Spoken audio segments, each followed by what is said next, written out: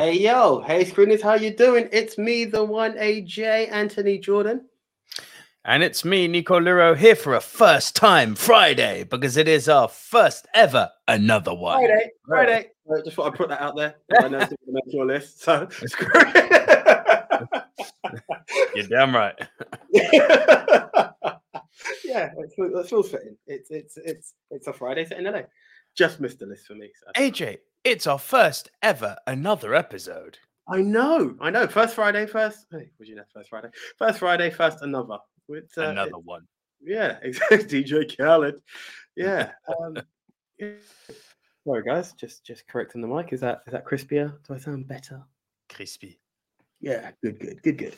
Yeah, guys, thank you for joining us on this unforeseen Friday. Yeah, I don't normally have this time of day off. I'm normally somewhere at work, but Rotas have it that this was the earliest day that the Silver Screen dudes could link up. Yeah, I fucked up something rotten here. I don't know if you've been looking at the Twitter account. I actually forgot to put the message out on Monday or Tuesday going no show Tuesday. So, and you got to understand, bro, it's my grandmother's birthday. I got my head elsewhere. Yeah. And like, it's not, I think it's never that we've not let people know that there's been a show change or like something's happened. It just doesn't happen. We're not big, but we're vigilant. And I get these lovely messages from like Gavin Mann and Mixed Memorabilia going, fuck, are they okay? I hope they're okay. Is everything okay? And it's like, no, we're good. We're good. Well, thank you, guys. Thank you. But it's very sweet that Gavin and Mixed Memorabilia were checking up on us. Mixed Memorabilia not here tonight, having fun with his girlfriend. By fun, I mean movie night.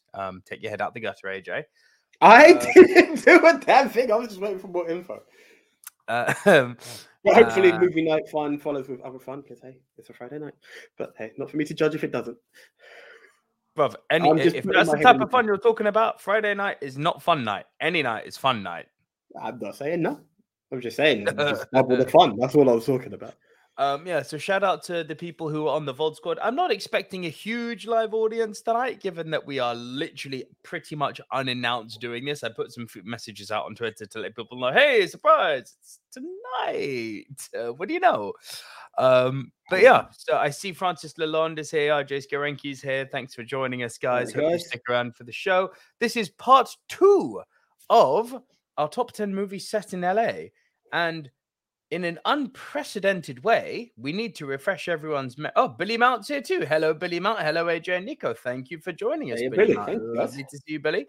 And hello from America. Thank you, Billy. We would just like to refresh everyone, be you Pod Squad, VOD Squad, or Live Squad, that we had a conundrum last week, which resulted in us picking 2 of the entrants for the Rushmore already this week. Yeah. We'll remind you of who the automatic entrants are. Well, do you want to do it now? We may as well just be like, these 2 are locked in from last week. Yeah. So the 2 which are locked in already this week, already in the Rushmore from last week, are Pulp Fiction and Die Hard. They're both in non-movers. Pulp Fiction and Die Hard. So we only have 2 movies to fill this week. Dan the Tech is here too. It's been a while. Hey everyone. Hello, Code 45. Small crowd tonight, but it's a happy crowd. And yeah, so 2 movies are locked in. And I guess before we get into it, we should refresh what happened last week, right? Indeed. Do you have a video of it? Because I can't actually remember what I've done my shit in. What now? No, I just meant the Rushmore. Okay, perfect. Even better. Good. What were you talking about? Good. I thought you wanted us to do a whole countdown of our previous 10s, which... Because I gathered all the info, normally I have it to my 10. God damn it. That would have been a good idea, to be honest. But I have the list. I have my list handy. I just don't have it in visual format. I have it in spoken format. Actually, we probably should do that. So, do you have your list to hand or not? Give me a second. I'd have... Funny enough, because I keep these folders, I could actually load it, or I could just say it. Oh, dear me. Yeah, as you can see, guys, we are majorly planned. More days than ever, but we still are all over the place. Yeah. See how? Yes, I do. You do have it. Yeah. So I went first last week, so I'll say what my 10 from last week were: Terminator 2, Training Day, Heat, LA Confidential, La La Land, The Usual Suspects, Die Hard, Singing in the Rain, American History X, and Pulp Fiction. Okay. Do you remember your West? Yes, Point Break. Good stuff. Good stuff. Okay. In at number 10 for me was Live and Die in LA. Number 9 was Training Day. 8 was Reservoir Dogs. 7 was Heat. 6 was Falling Down. 5 was Straight Outta Compton. 4 was Boys in the Hood. 3 LA Confidential. 2 Crash. And number 1 was American History X. And bear with me a second. My worst was Four Rooms, which I still haven't got around to seeing the full film. And Gavin, thank you for joining us. Gavin is here. Good evening. All slightly late. Was catching the end of Buster Keaton's Go West. Everyone's talking about Jenny the Donkey from Banshees. I give you Brown Eyes the Cow on Amazon Video. Okay. I love Buster Keaton, so I'll check that out. And Gavin, again, thank you for the really kind tweets you were putting out, expressing your concern for the silver screen dudes. Yeah, so the Rushmore from last week. Let's jump into that. AJ, do your usual thing about who hosts it and all that. So we, the Silver Screen Dudes, had our top 10, broke it down to our 4, the 4 must-see movies of last week's genre, which was the first part of top 10 movies set in LA. And Part our one of contenders. three. Come again? Part Part one one of of three. Yeah, part 1 of 3. So what we done is we then posted it over to. It was over to you guys to crown the best of the best of the best. El Capitan El Numero Uno. Yes, the best of the best of the best with honors. El Capitan El Numero Uno. And to quote Highlander, in the end, there could be only one. What did we do? We posted that over to good old JT from We Love Movies at Movie Polls for You. Check out that Twitter handle. And then guess what? Movie MT Rushmore, that's us guys. We retweeted it. So that means you only got 1 vote to have these contenders to crown, well, El Numero Uno. And our contenders were. Not the smoothest you've ever done, but I like the way you recovered. It's a bit weird in how to bring it this time. That's why. So we had our final 4 from last week were American History X, Heat, LA Confidential, and Terminator 2. Okay, right. Sorry, bit of a bung nose there. I'm pretty sure this is where it's just going to go. Terminator 2 at number 4. No. Oh wow! I mean, was my dad right? Was Heat at number 4? Nope. Okay. Oh, don't. American History X. Mm-hmm. Ridiculous. American History X only got 14% of the vote. Fucking outrageous. I really thought that would be a top 2 contender. Okay. Not even close. Terminator 2 at number 3. Nope. Jeez. I mean, I'm happy, but I'm not. Right. Okay, this is weird because I've seen The Love It Had before, and as I said, could be my favorite noir. LA Confidential? LA Confidential at number 3, 26%. Right, I'm not going to shit on what I call one of my all-time favorite movies. So I'm going to say Heat at number 2, and I'm wrong again. Heat at number 2. Oh, okay, right, okay. 27%. Terminator 2 stole it, bro. 33%. For me, in a world that Terminator 2 beats any of those 3 movies, it's a fucking joke, but that world we live in. Weird. And this is from someone who loves T2. Like, T2 is one of my go-tos in terms of films. Yeah. And for me to be like, ooh. T2 should not be beating American History X. No way, no how, never. Sorry. No. That's fucked up. But hey ho. No. The people have spoken. Okay. So our first finalist going into the mega poll is he'll Terminator be back. 2. He'll be very good. Well done. Take a bow for that one. Okay. Wow. Okay. You get an Optimus Prime smiley face for that. Thank you. Okay. Cool. All right. Gavin Man saying the right film won that poll. You behave, Mr. Man. Torn emotions from the heart. Yes. The head is saying no. Is saying no. Like, I love T2 with a passion. Anyone who's watched any season or listened to any season of a pod will know what T2 means to me. People could even look at, go way back YouTube days. It was the poster behind me. Like, this is what T2 is. It was, wasn't it? It was Pulp Fiction and T2. Very true. Yeah. This is where T2 lies for me. However, Especially when you got stuff like American History X. Know what I mean? Yeah, American History X. That was my number one. I can't even play, as I said, like I was tempted to put a noir on this list. LA Confidential has taken its spot as my favorite noir. I didn't even put that on this list this week. It's good, isn't it? Yeah, like those are some hitters, man. And again, this is from a guy who loves T2. Fair enough. I'm grateful, but I'm spun out at the same time. There you go. All right. Right. So let's get into this week, I guess. Yes, but before we do, taking away the part of where we, pass it over to at Movie Polls for You and retweet them and XYZ, would you like to say to everyone what the show is all about?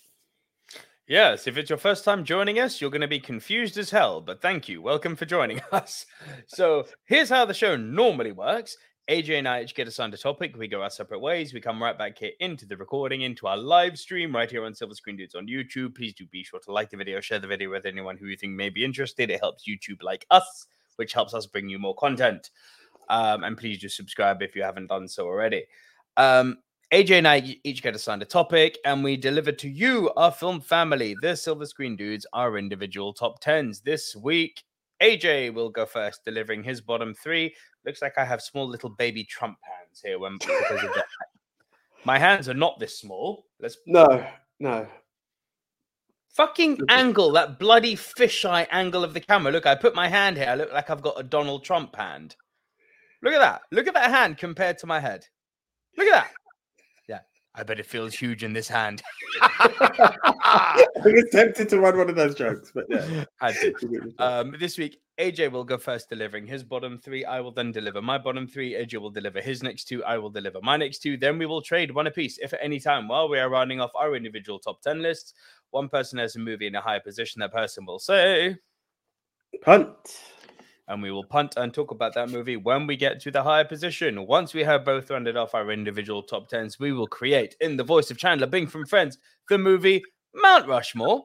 These are the four quintessential diverse must-see movies from the genre, which this week is another top 10 movies set in Los Angeles. I tried to another one. Yeah, that's what I was trying to give it a bit of a DJ Khaled on that. Another. There we go. So, okay. Ibrahim's joined us too. Awesome. Hello, Ibrahim. Thank you so much for joining us. Very much, sir. Okay, guys, here we go. In at number 10, probably my favorite buddy cop movie. Oh, wait, hang on. Oh, Gavin, sorry. I thought it was Ibrahim coming on to tell me that Avatar 2 had just broken another record. Now, you always say don't go against James Cameron. Here's the proof. Like, he's not wrong. Proof is in the pudding. Literally, I am eating my own words. Fucking don't bet against James Cameron. It's not healthy. Yeah. And Ibrahim, we are doing very well. Thank you for asking. And Billy Mount, I have not seen Ant-Man 3, and I'm really not rushing out to see it, to be honest. Do you know that's the funny thing? Yeah, I was on the bus, off the train heading to the bus, and I saw the poster, and I was like, one, I hadn't seen your review. Two, I want to see it, but I haven't. It's going to be on Disney Plus in 1 week. Why would I rush out? You know what I'm saying? Like, here's the thing: is saying that I waited forever for Black Panther 2. I was kind of hurt by that, but yeah, do you know why they didn't do that? Because it made money, so it stayed in the cinema. Weird that when you leave a movie in the cinema, it makes money. Mind blown. I'm kind of pissed off with myself because we're actually in March, 3rd day of March, and I've not been to the cinema yet this year. So my top 10, as much as I will have a top 10, as much as I will have a top 10 for the year, stuff like The Whale, Babylon, and stuff like that have been missed. You know, and I'm kind of AJ Vision later in the year. I mean, I've got my subscriptions. Hopefully, some places will get them before I have to go that way. But yeah, I am kind of PO'd with myself. You know, that cinema experience. Don't get me wrong. Babylon was worth seeing in the cinema. Mm-hmm. My last two cinema experiences were pretty cool. Like, I blubbed my eyes out to Whitney, and then I'd had Avatar. So I'm not complaining. I saw Cocaine Bear last week. I saw your review. Meh. Yeah. Not the send-off I would have wanted for Ray Liotta, but oh well. That's the thing. That's the one that kills behind that. But hey, what can we do? What's your number 10, AJ? Yeah, in at number 10, possibly one of my favorite buddy cop movies, behind Die Hard 3. I know I'll get stick for it because there's so many greats out there, and especially if you're in LA, it should be Beverly Hills Cop 3 or Beverly Hills Cop, sorry. But no, I'm talking Rush Hour because great fun with it every time. So that's the one. To a lot of people who hadn't seen Friday, this was the thing that put Chris Tucker on the map. No, maybe Fifth Element, but I just think the pairing that you got with the wise mouth and the wise hands and feet of Jackie Chan just made the ultimate clash of cultures, which is essentially what it's all about.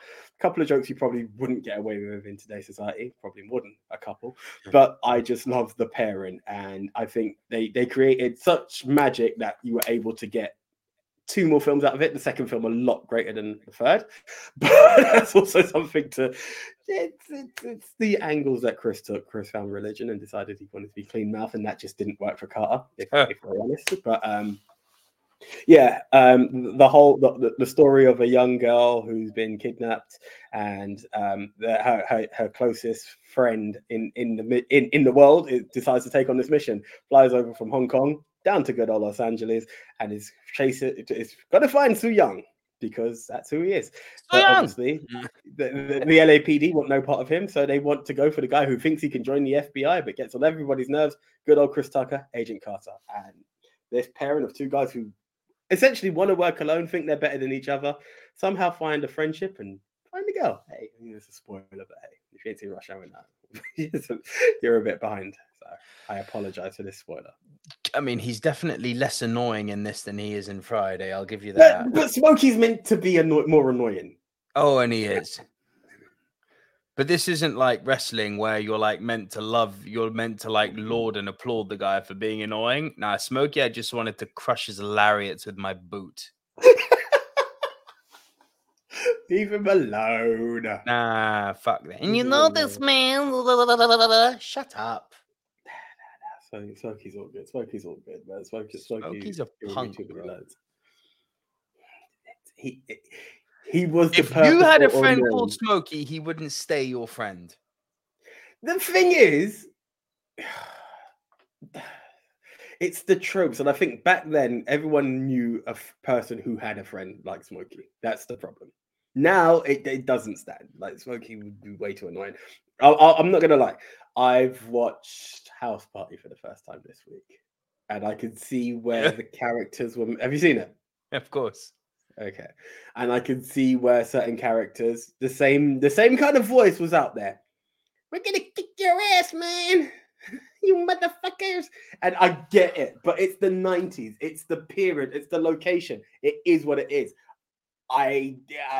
Shock horror guys, apologies. It didn't make the list. It was watchable. I just believe it would have been more fun earlier on in life. So I think it's very time dependent as well. So that's what it is. But yes, Carter and Chan, Rush Hour, my number 2. It's it is a good film. I've always leaned more to Rush Hour 2 than this one, but this was a good introduction. Yeah. You always into what? Sorry. Rush Hour 2 over Rush Hour 1. No, 2 was great fun. 2 was great fun, but I think I could go with where you're going. But then again, you're talking Hong Kong as opposed to LA, which doesn't make it a fitting film for this category. Den says we're too young. I think we're too old for what we caught, because the nostalgia can't give you the bliss of what we're looking at when we watched it. And again, I'm not saying I disliked House Party. It just didn't make the list because there are. I like House Party. You see, now I would always be Friday over House Party. I'm sorry. Maybe Fuck no. Bro, I've just got to be real. Oh, hang on. Sorry. I'm thinking of Animal House. Totally different movie. Oh, shit. No. That's that Friday brain working. That's it. Daddy hasn't slept much this week. That's a Friday brain working there, son. Yeah, no, that's not the same movie at all. No. In a world where you're getting me to pick between a douche and a turd sandwich between Friday and House Party, I mean, I'd rather take none. Don't disrespect them, bro. They're not that bad. They're not that bad. Bro, but they're also not that good. As I said, I think it's They're very one-time watches. If I ever watch Friday again, do you know what? I actually could see myself watching Friday again, probably with you or Den, trying to get a greater sense of enjoyment out of it. In any other scenario than that, I can't see myself watching Friday. I would love, and I can't put myself to put money on it, but I would love for you to give next Friday a shot. But I don't want to push it because I wouldn't recommend Friday After Next because that was weak. But for next Friday, you say that, and then I'm going to go and like it, right? Maybe, but I feel next Friday you may find enjoyment. But again, that's on you if you want to do a trilogy of films. Den's also saying it. Watch Friday 2 instead. I do need to check it out at some point. Right. Oh, on you're number 9. Right. In at number 9. Believe Another it or not, this was unexpected, but I've got the trifecta of heroes here. Action stars. But yeah, Is it a Death Taxes moment? In which sense? Death Taxes and AJ talking about comic book movies. Oh fuck no! There's no comic book movies in this. No, God, no. I'm just talking the 3 action stars. Coincidentally, just found themselves following each other this week. Oh right, I got you. And at number 9, I still feel bad for doing it. Demolition Man. We can talk. It is AJ, my number 8.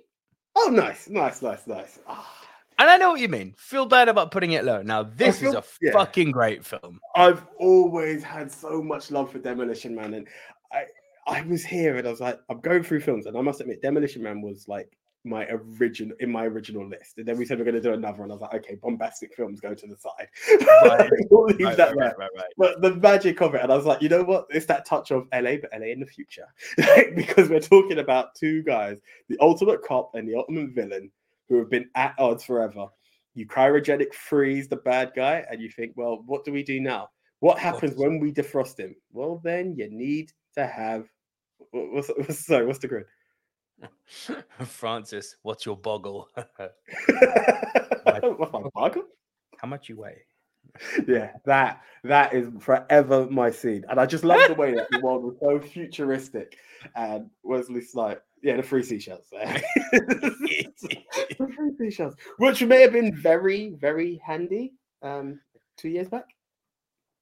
Actually, yes. The whole world ran out of toilet paper. Actually, yeah. Where were the 3 seashells? Yeah. Again, I would have done what Sylvester Stallone did. I would have gone by that machine and I would have cursed all day. I've got my toilet paper. That's a different story. Also, I'm very interested to see if PSVR 2 can implement the sex simulation from Demolition Man. If Sandra Bullock's in there, I'll sign up. Anyway. You're like Rajesh Kuthrapali because she's great in everything. Exactly. You can't hear it, my girl Sandy B. Yeah. Good point. Yeah. So you've got the ultimate villain cryogenically frozen. So what do? They make sure they freeze the cop as well, because that's the only man who can stop him. The bad guy gets defrosted.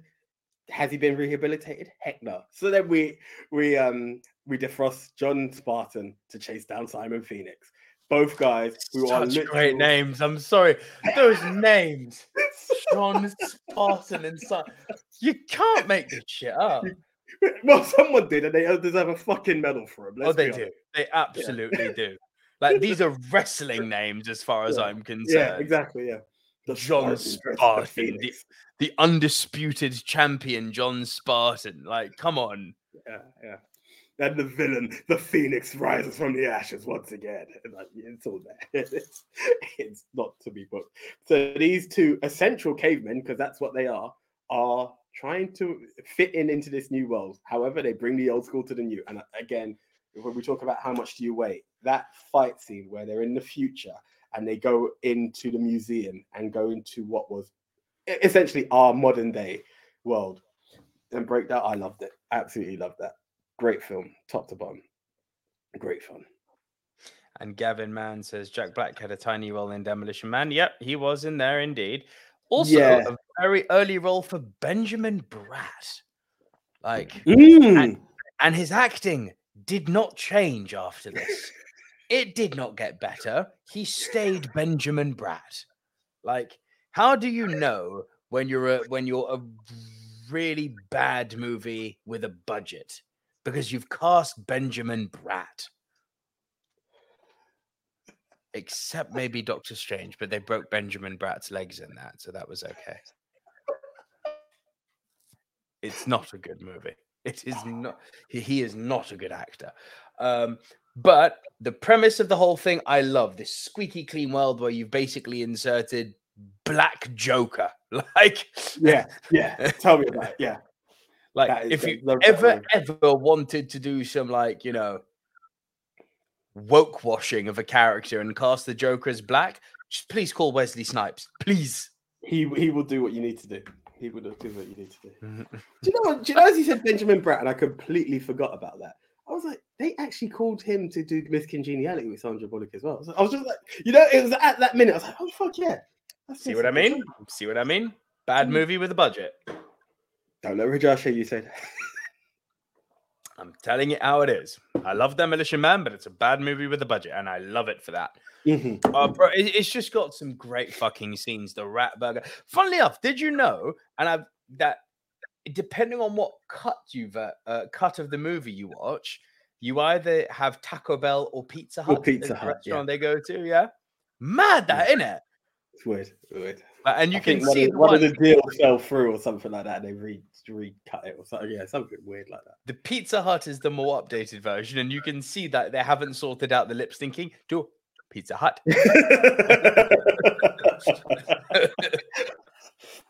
Why does your mouth say Taco Bell? Yeah. But dude, it's cool. Like, I do hope that, like, do you know the sad thing is with the fact that you can't say anything nowadays without offending anyone anymore? Legitimately, that is the direction we're heading in. Yeah. No, for sure. Jesus, you're gonna have a 3 seashell toilet paper come out for using the word wank stain in a few years, AJ. Come at me. That's all I can say. Armored hot dogs. You know? Those silver screen dudes are talking straight out of Compton. Armored hot dogs. Jesus Christ. Oh God. Yeah, very good film. That was your 9, yeah? Yeah, that was my 9. Your 8? In at number 8. I can't remember. I think it was quite high, a lot higher for you last week. But Talk I think to me, AJ. Die Hard. It was higher for me. It was higher. I think partially because of I don't know. It's my 4. It's my 4. I really like Die Hard, but then the other films that come out, I've also got a preference for. And then I knew it was also mentioned last week, so it kind of got ranked. But yeah, I mean, we literally spoke about it last week. We're talking about the man who just wants to spend Christmas with his wife at her Christmas party, and terrorist takeover with Alan Rickman at the helm. Like, if you want to know more, check last week's episode. Yes. I just don't want to drag it. Right. Okay. So over to me. Over to you, sir. Well, AJ, I'm going to need you to. First, I'm going to say things I liked, some things I didn't, and then I'm going to need you to set me straight on something, because I filled in a blind spot that you've been wanting me to fill in. Number 10 for me, Boys in the Hood. Okay, hit me. Now, I will say Boys in the Hood is a one-time watch that lasted with me. It's not as lasting as like Pulp Fiction or something like that, but I will try to hit the spots. If you're going to ask me how did Lawrence Fishburne age, I still can't answer that question. But no, I don't give a fuck about that. Shit like that doesn't bother me in movies. That's poetic licensing, it's poetic liberties as far as I'm concerned. You know, you're talking about the 90s when this film came out, 91, I believe. Yeah. They didn't have aging or de-aging tech, and prosthetics were not a feasible thing to do on a movie of a budget this size. It's like, so you forgive it, you suspend disbelief, which is what movies ask you to do most of the time anyway, and you don't get granular about it. I know, Rich coming from the guy who gets granular, but this is literally... You can forgive where you can forgive. yeah, this is so not a big deal. Like, he hasn't aged. Like, so fucking what? The way his character holds himself and the way the character behaves did age. So actually, I'd argue that the acting was so good that it gave him the impression of being older. Which brings me to my first major positive. Lawrence Fishburne is fucking fire in this movie. Yeah. Like, he is, fuck everyone in this movie. He is the standout in this for me. He is, this is like, fuck Morpheus, fuck Apocalypse Now. This is his career best movie that I've seen him in so far. Like, he is fire in this movie. He is a very, very, very, when I say very, hateable Ike Turner in What's Love Got to Do with It as well, actually. But yeah, I as much as I say that, I think he's still very respected in this film. Like, I love him in this film. He is brilliant. He is fucking brilliant. Like, there are scenes he's in which really leave an impression on you. Like the scene where he steps up to the racist black cop. I thought that was great. The scene where he actually goes into Compton and explains how crack invading a black neighborhood versus crack invading a white neighborhood. I thought that was fucking great. The way that he's explaining to his son right from the get-go that I'm doing this to give you discipline and to give you structure in your life so that you don't end up dead. I'm like, okay, yeah, this is fantastic what he's doing, and it's very believable. Like, at no point did I think he was an unfair or arsehole dad. I was like, nah, you're strict, and I've seen the way my best mate's parents have been with him. I know for a fact it's a cultural thing. Like, yeah. This is like straight up and down, like 6 o'clock, as I say. Strict black parents. I know that's a thing, and I know it's it's done well, and the end result is my best friend. Okay. Is very good. Sometimes too harsh for my liking, but there you go. I'm down. I don't regret it. You're like Eddie Murphy, like when in that Raw, no, it's Delirious. In that Delirious skit where he's like, I went over to a bad boy's house for the first time. I saw him cussing. I was like, I couldn't even say dang in my house. My dad was like, sounds too much like damn. But that was kind of the way stuff go down.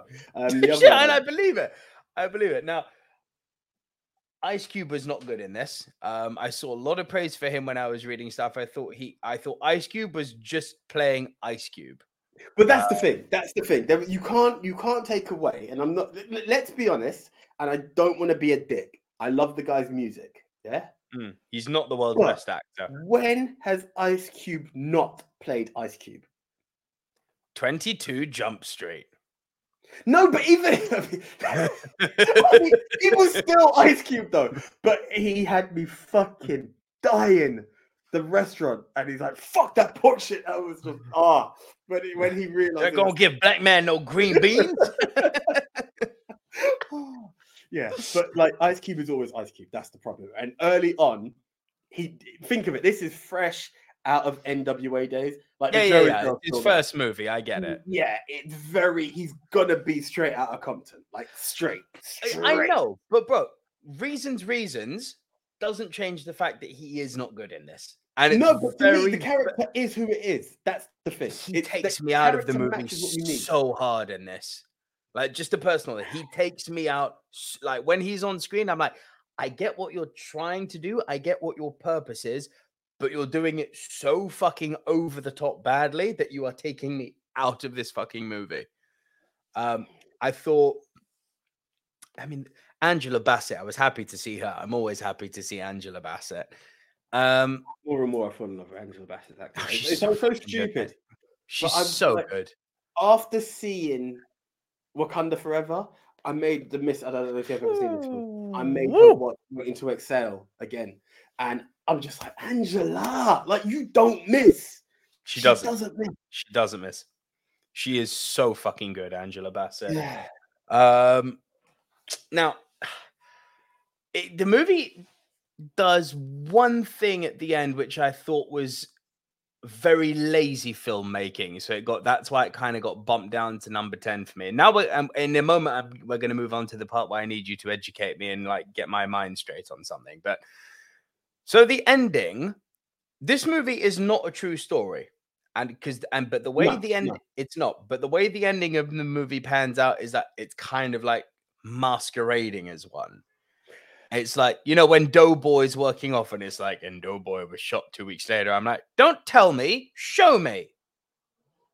And Trent went to school. Don't tell me, show me. These are not real fucking characters. Like, I get that this is kind of loosely, and I use the word loosely extremely in capital letters here.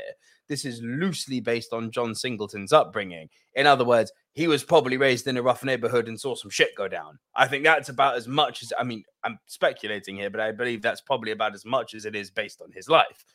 But you've created these quite believable, rich characters, and you kind of just stop the movie. And the movie's not particularly long. You could have given me a little bit more.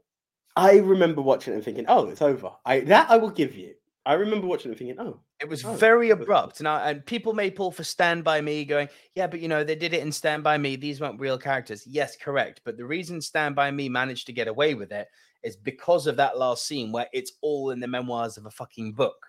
Like, they gave you an actual movie device which explained why they made that creative choice, which enabled the creative choice to work. Here, it was just like, we ran out of budget, cut, titles. I mean, potentially, but I think, how can I say it?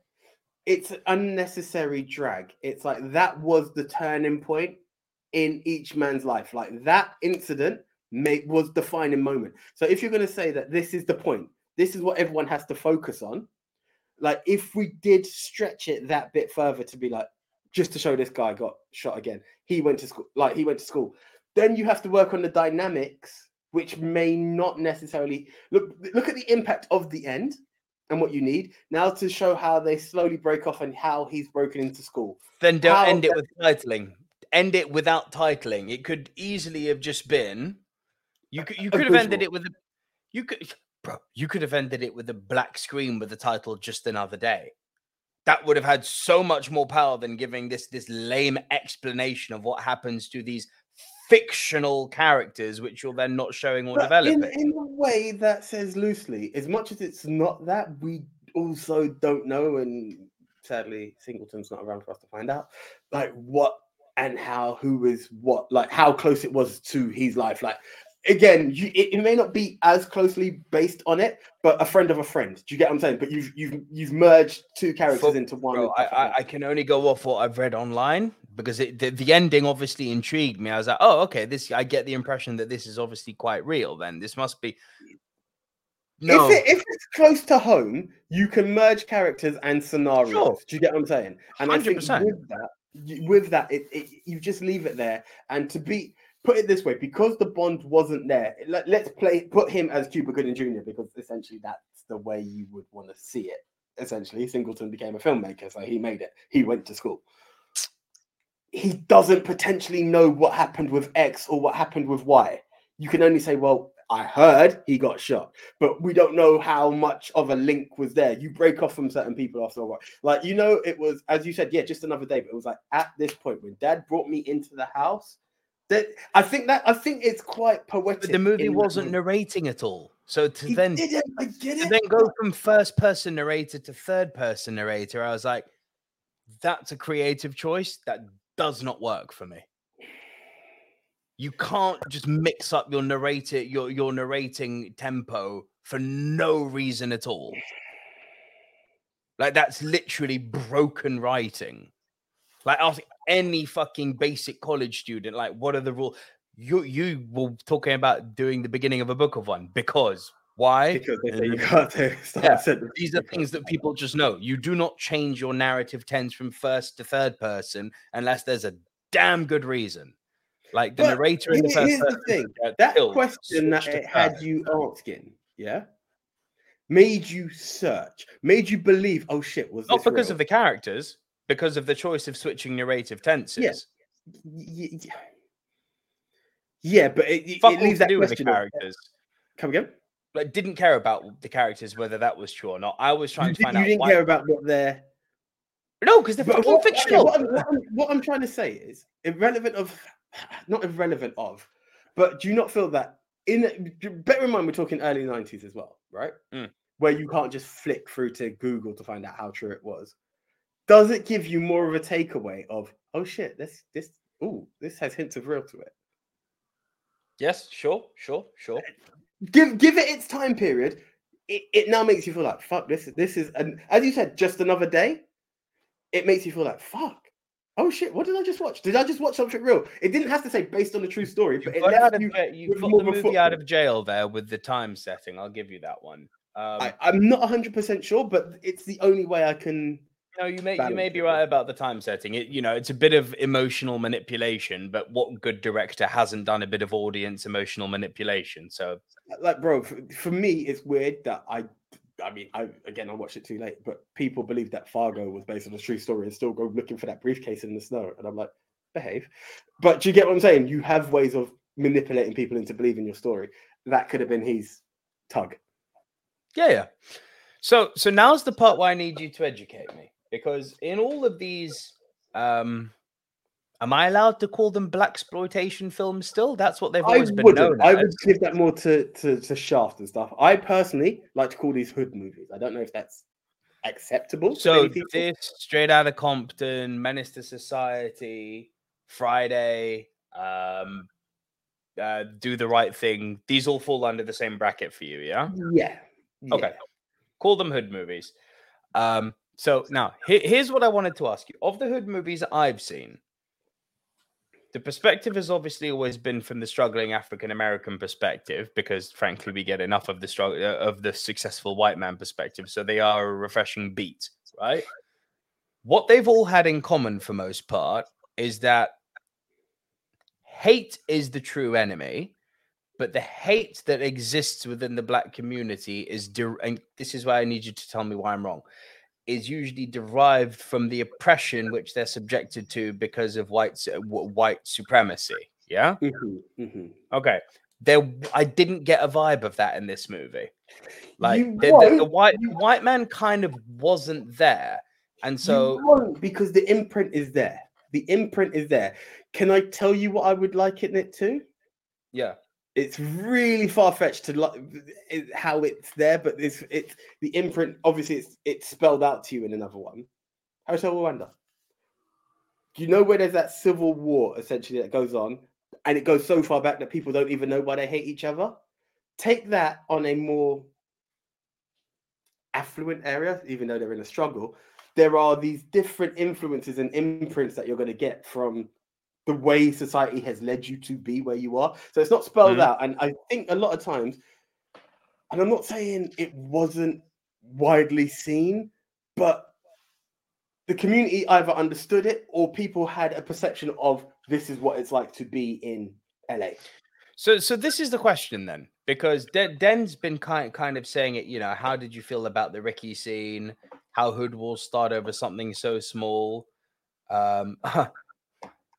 JTI Obadich says your Transformers 5 review was funny as fuck. Thank you. Much appreciated. I don't always get that animated and angry, but that's greatly appreciated. Thank you. Also, fuck you, Michael Bay, for life. But now, back to this. Here's where I need you to clarify something for me, because there isn't really the white danger. The white danger. For lack of a better word, call it the white danger. Yes, Lawrence Fishburne references the disparity between crack in a white neighborhood versus crack in a black neighborhood, no doubt. But what annoys me is kind of what Den has said here, how hood will start over something so small. Like, Ricky getting shot, I was kind of like, huh? Over that? You literally nudged him and he called you out and now you're beefing. Why? Yeah, but bro, it's but again, this is the sad thing is shit like this happens, and it's because of I don't want to say the system you're in, but it is. Nowadays they call it the trap. Once you're in the trap, you're fucked. That's the way kids talk nowadays. Yeah, it's you find just okay. The better way to say it is, when you've got nothing, you'll fight over crumbs. And that's what happens here, is that you just get edged, and it's the smallest bit. Whether it's, they talk about like council war estates. I'm going to call it, I think something like Chipmunk or something. You're beefing over a council estate. The council could move you tomorrow. Like, I can't remember the exact lines, but it's that. It's the small bits that you have when there's not much to have means a lot, you know, and that's how it just escalates into dog eat dog. Essentially, it's hard to explain, but it's the same as what you would do in the corporate world. You're just fighting over bigger stuff, and you have different ways of handling it. You go medieval, lower down the scale. You know, that's the way I personally see it. It's just something I've always been, I don't want to say familiar with, because I'm not like that hood, for fuck's sake. You went to the lycée, that's a private school. But I'm also aware of what, you know, I'm also aware of what goes down. It's the smallest things. But again, look at how stupid things can be. And I know we were teenagers at the time. Do you remember little Andrew? I think he was in your year. Greek guy, half Greek. It wasn't Drew, the one that was in my year. It was another one, and I remember. Oh, Andrew, yeah. And do you remember that time he like I prayed to God the kid's okay. I thought about him just the other day. Never thought I'd bring him up again on pod over this. But do you remember there was some shit over like a marker, and some guy came around and they smacked him in the arm, and he lost feeling in his arm. We're talking over a marker, yeah, and that's in our fucking fancy dancy school that we went to, which failed an Ofsted report recently. I'll get into it. I'll send you the link. But but it's there. Now you would say, okay, it's grown men, it shouldn't be that. But when this is all you've got, you will fight for it. And again, I don't want to, but you have to also look at the Civil War Chris Rock talked about. Mm-hmm. Yeah. It's that N mentality. You're taking it to that place for what? For what? What are you doing? That's kind of what frustrated me about watching these guys. I'm like, what the fuck, man? Just like, who the fuck am I to say behave? And as you said, you've got nothing, but you've literally barged him, and he's got angry that you've barged him, and now you're angry that he's angry. Like, huh? Yeah, because you did wrong. Just say sorry. Quote Tony Montana. All I've got is my mouth and my word and my balls. Like, yeah, I'm not going to step down to you. Fuck you. And it builds over stupidness. But you stepped up to him. It's your fault. Yeah, but it's like you could have been like, yo, bro, but it's he got pissed off. Don't call me no punk bitch. And then it's like, whoa, what? And it just escalates over nothing. It's stupid, but bro, let me tell you something. You want to talk about fucking egos that have got no right. Bro, I can't talk for anyone else. But let's be honest, you are going to a place next month where the month after, where you cannot. No, it's this month. It's in 27 days. Okay, cool. You cannot wear certain colors in certain areas. Like San Andreas is not a joke. Like, the color war still happens between red and blue. Like this Raw and SmackDown thing that we've always had, Chelsea, Arsenal, it's a lot deeper red and blue over there. Right? Was that what this was about? Because if it was, I didn't get a good sense of that. It's not a blood and crip war, but it's the same kind of mentality. Do you get what I'm saying? It's very much just, yeah, you fight for what you've got. It's all about stepping up. It's this mad mentality of what you will accept. And I've seen it, bro. Like my actual thing. I don't doubt that it's there. John Singleton. It doesn't make sense, but the sheer fact, really like me going to big tones now is acceptable. When you're too old for that shit now. But there are certain people, and it's not that big tones there is the worst, but certain people will tell you certain things when you get that question, and to this day it still exists. Yo, bro, what end are you from? What are you doing around here? Do you know what I mean? And that just because you answer the wrong area, you're at war. I'm not even involved in your dumb shit, but it's a problem because I've got the wrong postcode. Do you get what I'm saying? So it sounds stupid as fuck, but reality shows you that stupidness can happen out there. It's weird, but it's these ingrained wars. But I think your description of fighting over the little crumbs that you have, I think that does resonate with me. That does make sense.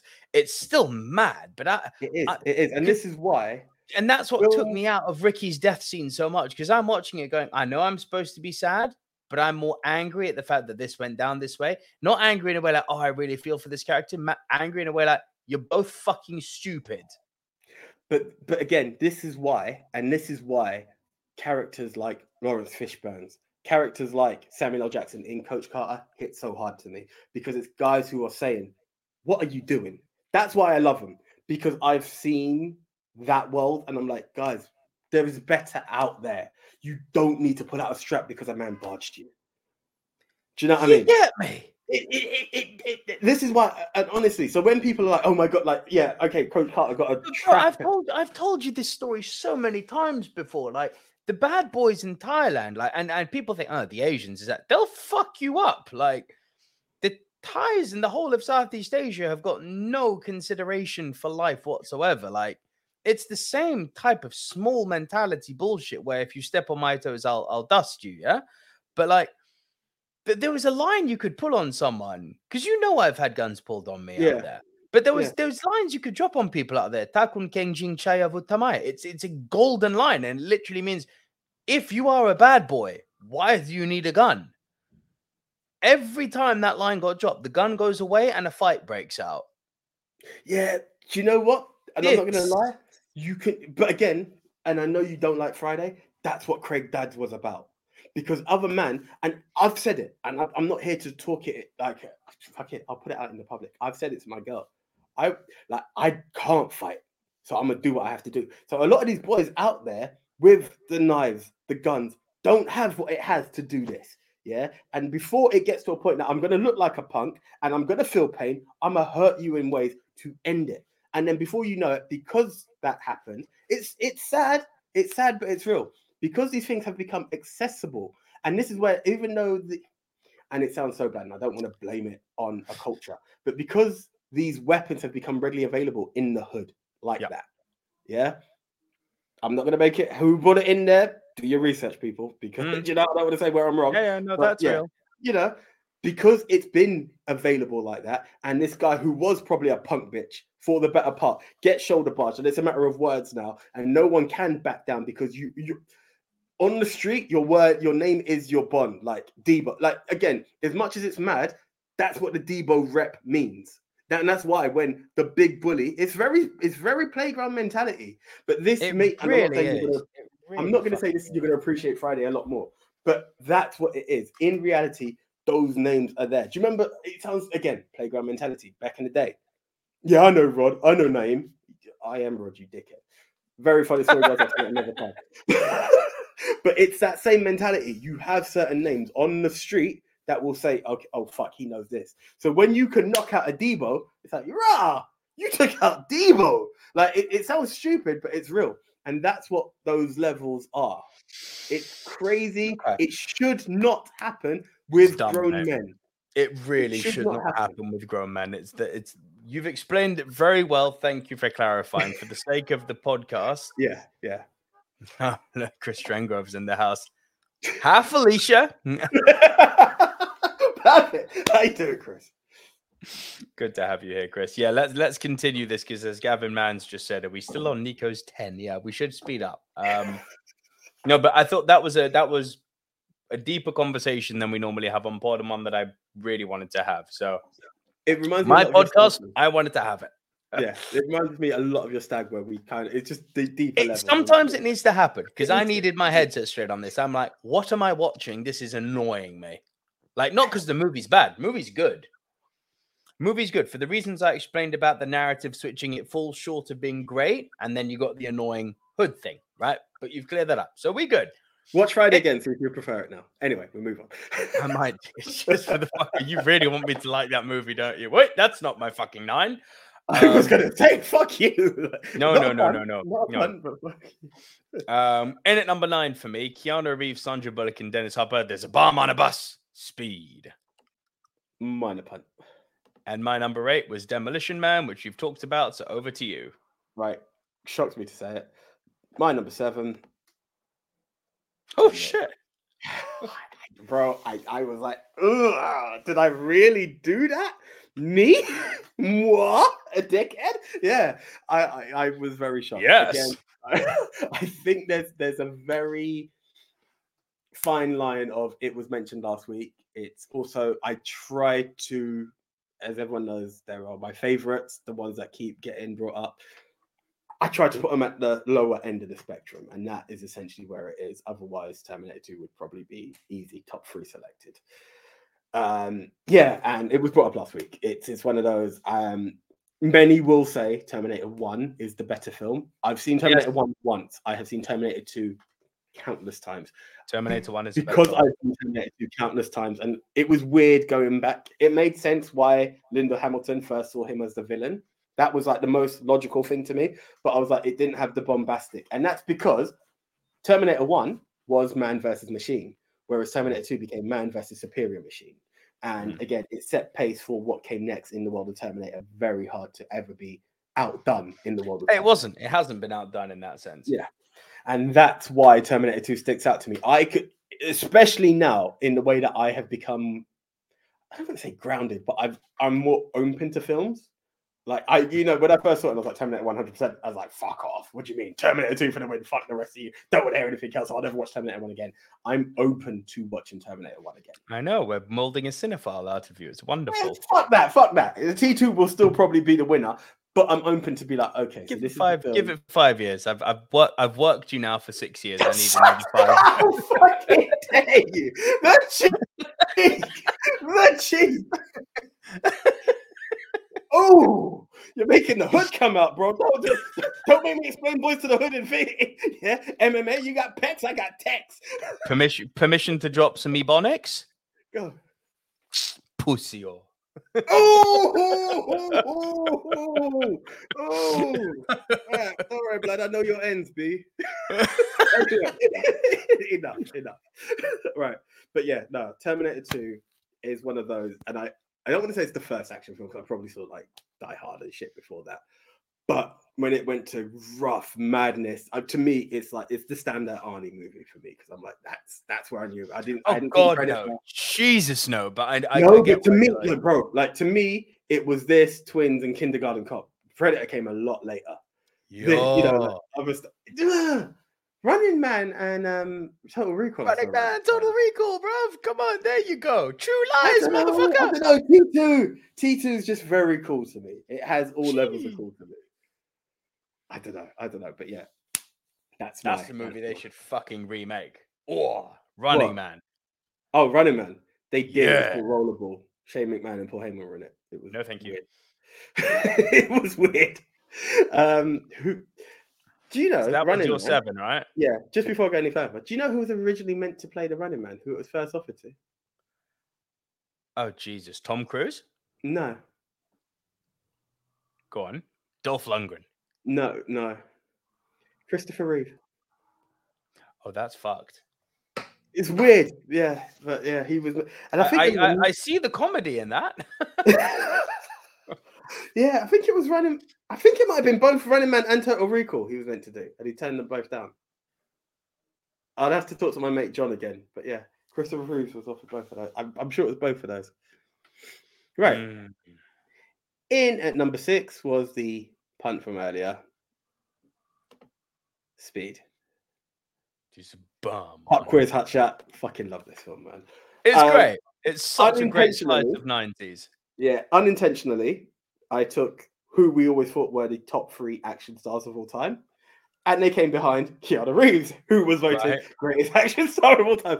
Was not intended. When I looked at my list, I was like, oh fuck, look what I just done. Yeah, to me, gotta say, cannot wait for John Wick 4. Oh, I'm pumped. I got John Wick, and you put Donnie Yen and Hiroyuki Sanada in there. Are you kidding me? Are you out of your mind? Like, that's what's gonna make it awesome. John Wick story started to not get on my nerves, but the part where he like left, came back in, cut his finger off. I'm like, what the fuck are you doing? So I started to get a bit wound up with him in part 3. But yeah, let's do this. I'm all in. But yeah, it's weird when I think of Speed because it's such a mad concept, you know. So good. Once the bus hits a certain speed, the bomb is triggered, and that's it. If it goes down, it will explode, and it's so nuts, and it just takes you on this wild ass journey.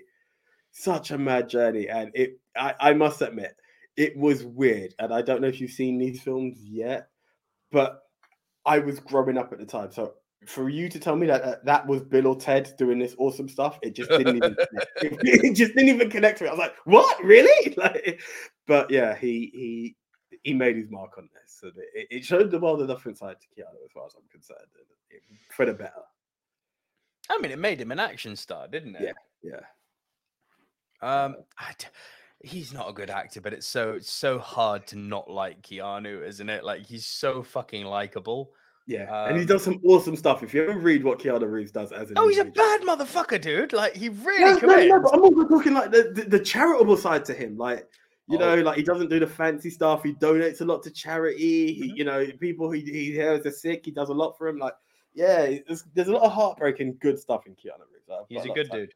He's a good dude. Yeah. He is one of the good ones. Yes, Chris Trengrove got my joke. Tom Cruise, because he runs in every movie. Yeah.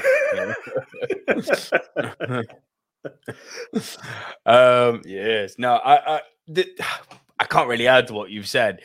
It's got a brutal opening, doesn't it? The papers, boom, knife to the head. Like, okay. My little 8-year-old mind is not going to forget that one in a hurry. No, it will not. It will not. It's and a weird angle. I'm just thinking off my head now. Jeff Bridges, like, you don't see him in roles like that often. Jeff Daniels. Jeff Daniels, sorry. Very different actor. Jeff Bridges would work in that. Jeff Bridges would work in that role. That's exactly what I was thinking about. Jeff Daniels, you don't see him in that role, but it actually worked in a weird way. It was, yeah. He's underrated in that capacity. He was also in that type of role in Looper, where he was, again, really, really, really good. Yeah, like, Jeff Daniels has got an interesting gear to him. It's not been utilized enough, has it? No. It's really not. But yeah, fucking great slice of 90s action, pure, unadulterated, dumb fun. Exactly. The bus jump. Yes. Just, yeah. Exactly. We're here for it all day. All day. Another one. So that was your 6, yeah? Indeed.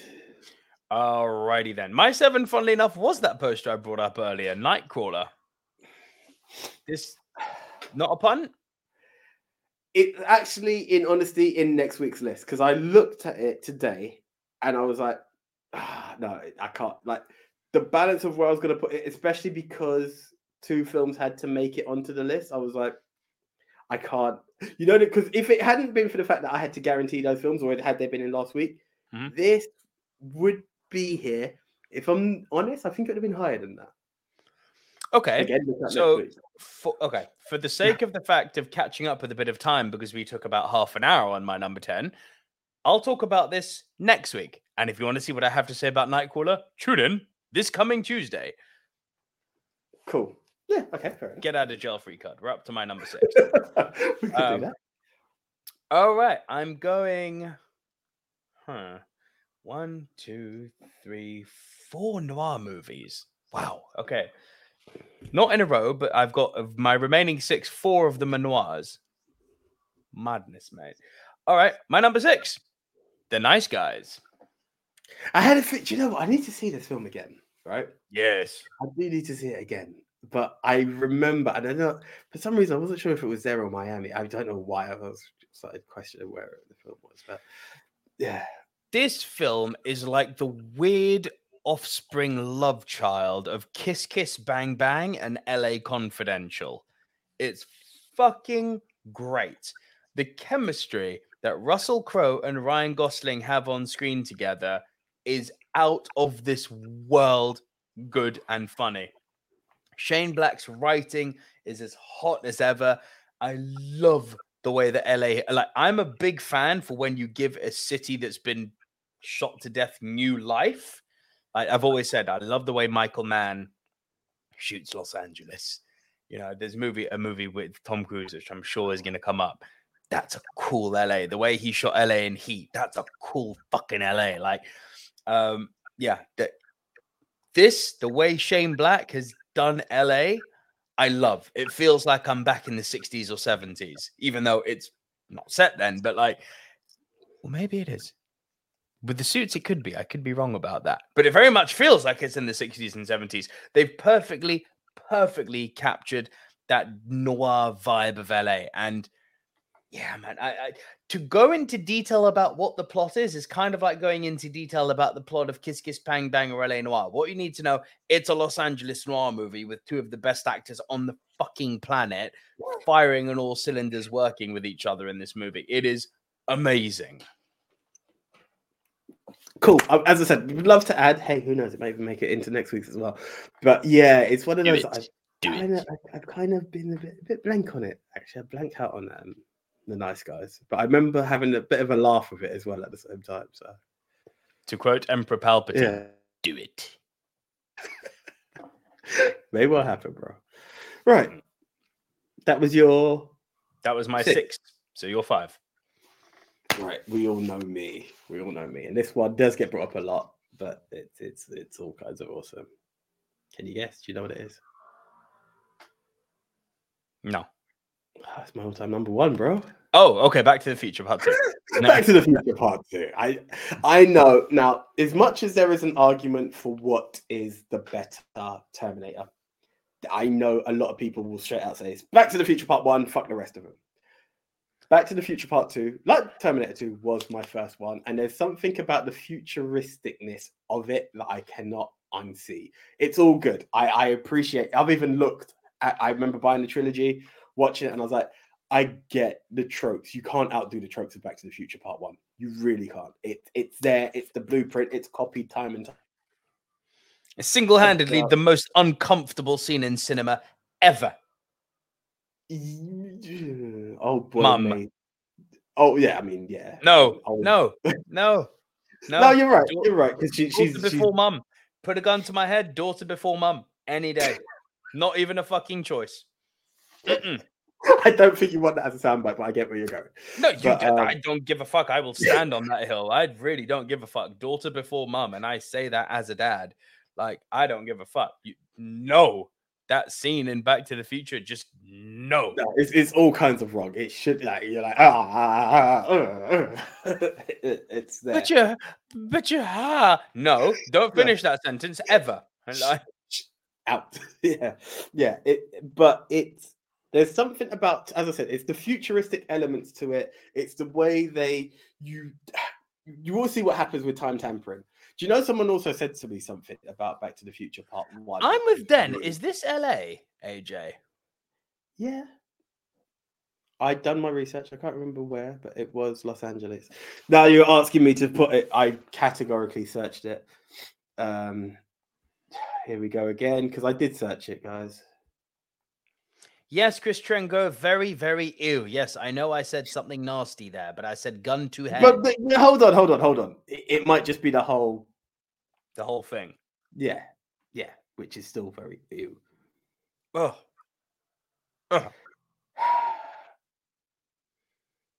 Universal City, Los Angeles. I'm sure. I know it's California. I'm trying to find the part where I categorically saw Los Angeles to it.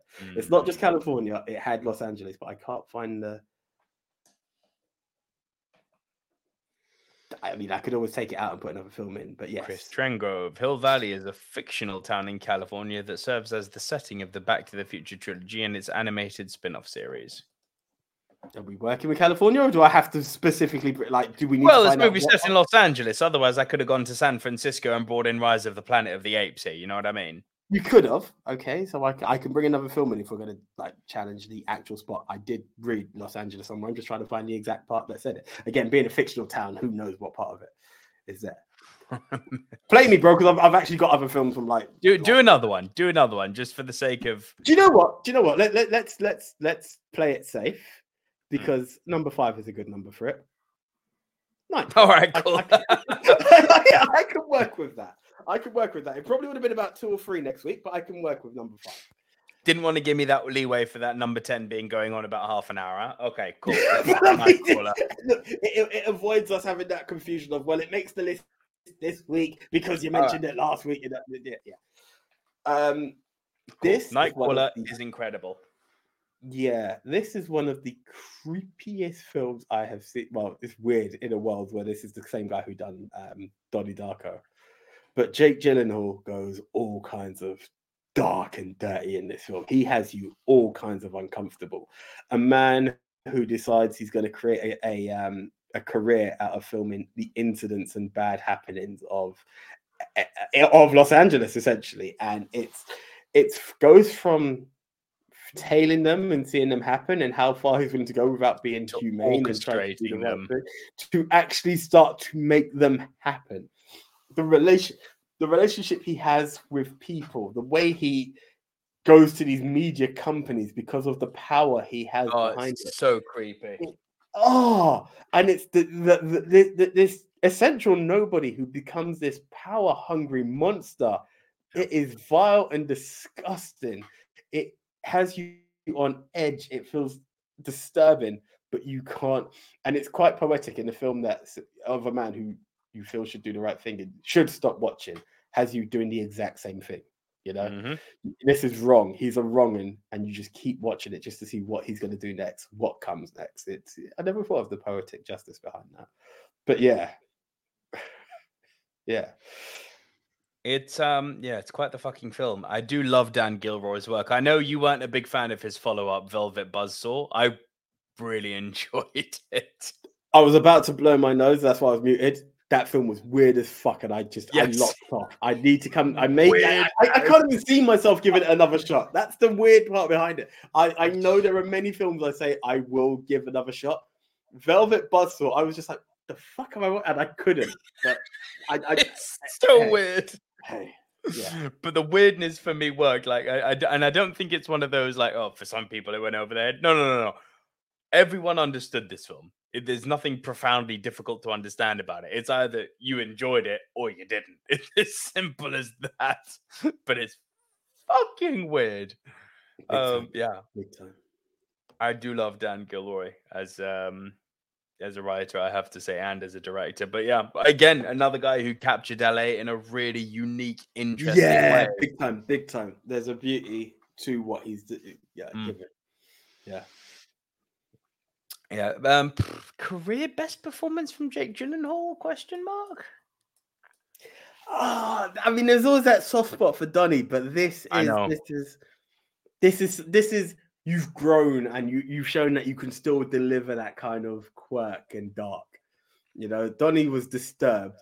This is a different kind of disturbed. This is a disturbing character. Yeah, he does disturb so well, Jake Gyllenhaal. I have to say, although I do love Twilight Boy as Batman, if it wasn't Robert Pattinson, I would have loved to have seen Jake Gyllenhaal as Batman. That's not a bad shout, actually. He's got the fucking frame for it. That's not a bad shout. Boy's always jacked. He's got the jawline. He can definitely act. And I think he would have given me a good Bruce. But again, that's not Robert's fault. That's the direction the film took. Yeah. I could have been down. Prisoners is a good shout, Chris. Actually, I forgot about Prisoners, but yeah, Nightcrawler tops for Jake Gyllenhaal. Yeah, I think so. He's fucking. What's the one? The one about the Boston Marathon where with the terrorist. Oh fuck! That was such a good film. I can't remember the name. That's a good film. That was shit. Chat, help me out, Gavin, Den, Chris, Francis, if you're still there, help me out. Ibrahim, if you know. That was a really good film. Movie where Jake Gyllenhaal becomes a paraplegic. He loses his legs in the Boston Marathon. Help me out. When we done the top 10 Jake films, I remember that one sticking out to me, man. Peter Berg directed it. Help me out, hey guys. What is it? That was a good fucking film. That Patriot Day. Thank you, Chris. Yeah. That. Oh god, that was a good film. Was it? Hang on. The name Patriot Day sounds weird. I know Peter Berg directed Patriot Day. It's not Source Code. No. I love that film as well. Fuck's sake. Okay, I'm going to have to look this up or it's going to drive me crazy. Chris, Stronger. Which? Stronger. Well done. Yeah. Well done. No, it was Google. It wasn't me. I wish it was me. Good fucking film, that.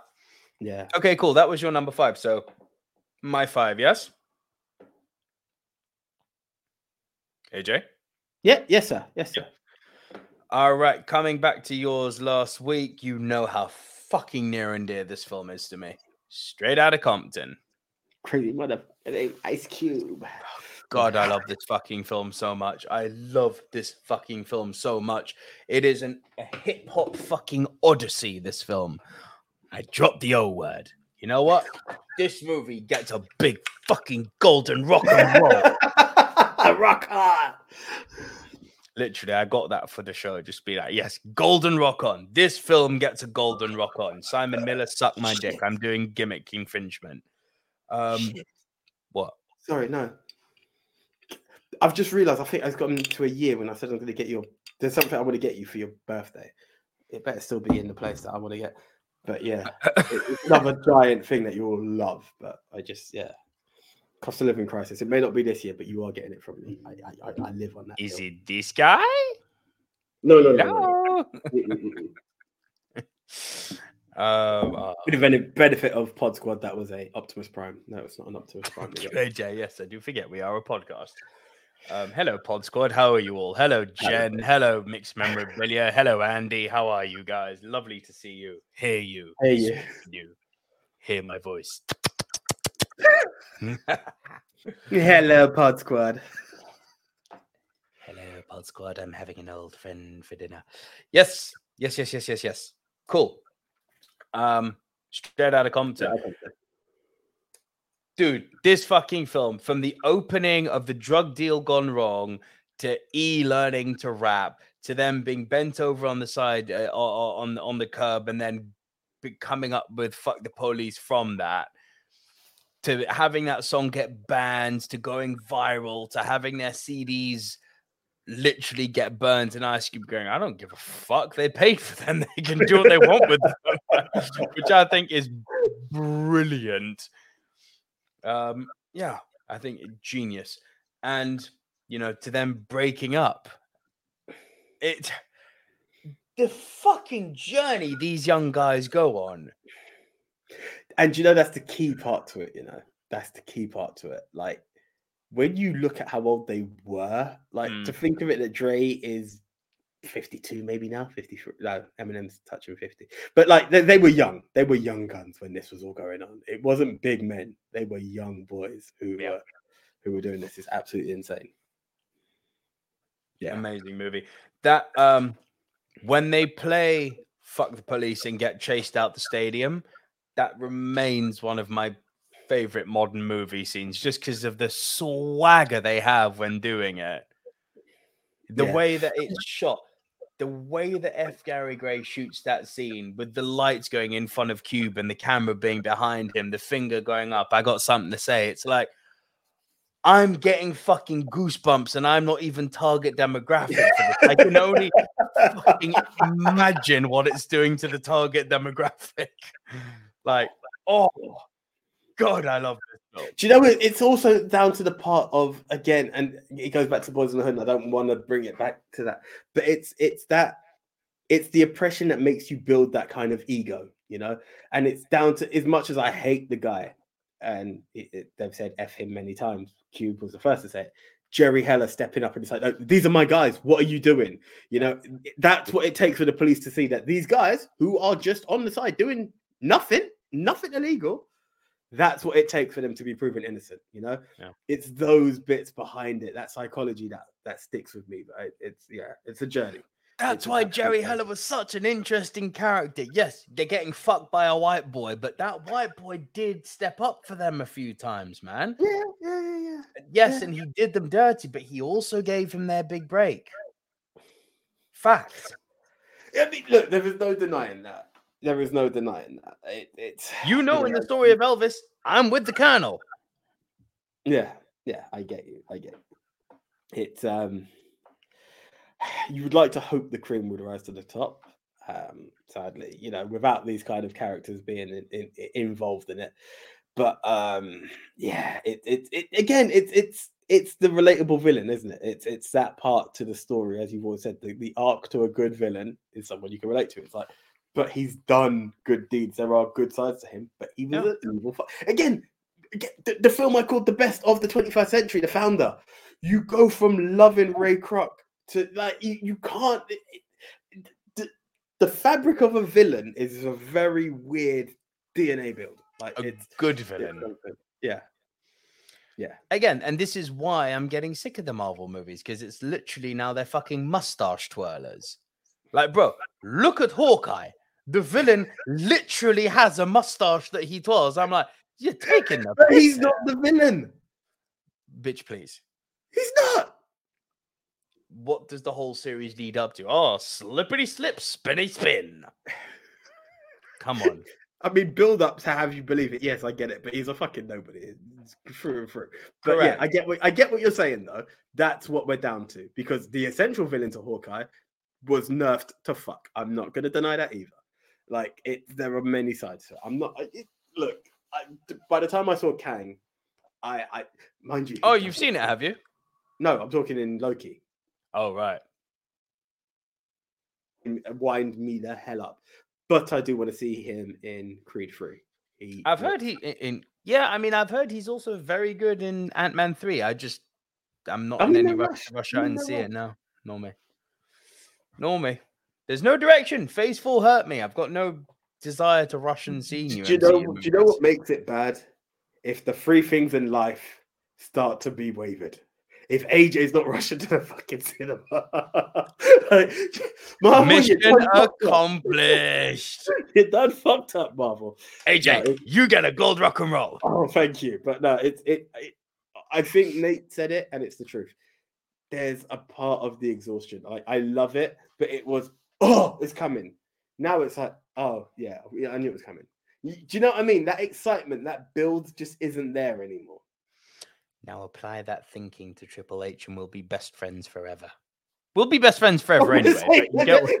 Don't try and scare me with that. But yeah, it's just, it's a bit weak right now. But we proceed. Your number 4. My number 4, it was in last week, and I did say it would be a lot higher, and that's why it is, and it's not with the bottom lot. It's also hello, Pedro. Sorry. Hello, Pedro. Opa. Good to have you here, brother. It's the guarantee from last week, and I didn't realize the 2 guarantees that we had were both in your list. Yeah, the both were Bruce Willis. Pulp Fiction. Yeah. What do you mean it was higher for you? It was my number 1. No. I said no. Do you remember where I had Reservoir Dogs? I had 2 Tarantino movies. Yeah.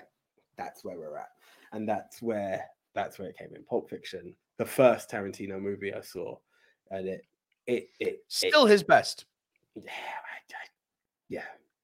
It's hard not to. And as I always say, I've seen Pulp Fiction twice, maybe 3 times. I call it the Bohemian Rhapsody of film. I think I said that once, and I will never take it back. What is Bohemian? And I'm not talking the film. I'm talking the song. Now, as I've always said to people, Bohemian Rhapsody is not my favorite song. However, I'm hard pressed to say there is a better composed song than Bohemian Rhapsody. The journey and ups and downs and what the fuck is the story about is absolutely amazing. And that's the thing. What is the song Bohemian Rhapsody about? You tell me. And again, I tell you, what is Pulp Fiction about? Like there are parts to it, but it's messy. It's funny enough, you could argue that both are about the devil. Well, there you go. I mean, that's a good point. That's a good point. Does that make me a devil worshipper? Well, I'm an MJF fan, but we won't go any further. Knew you were going to throw that in there. Do you know what? It just started rolling off the tongue. Honestly, no, the moment you said devil worshipper, I went 3, 2, 1. There it is. It wasn't planned, but yeah. Hey, yeah.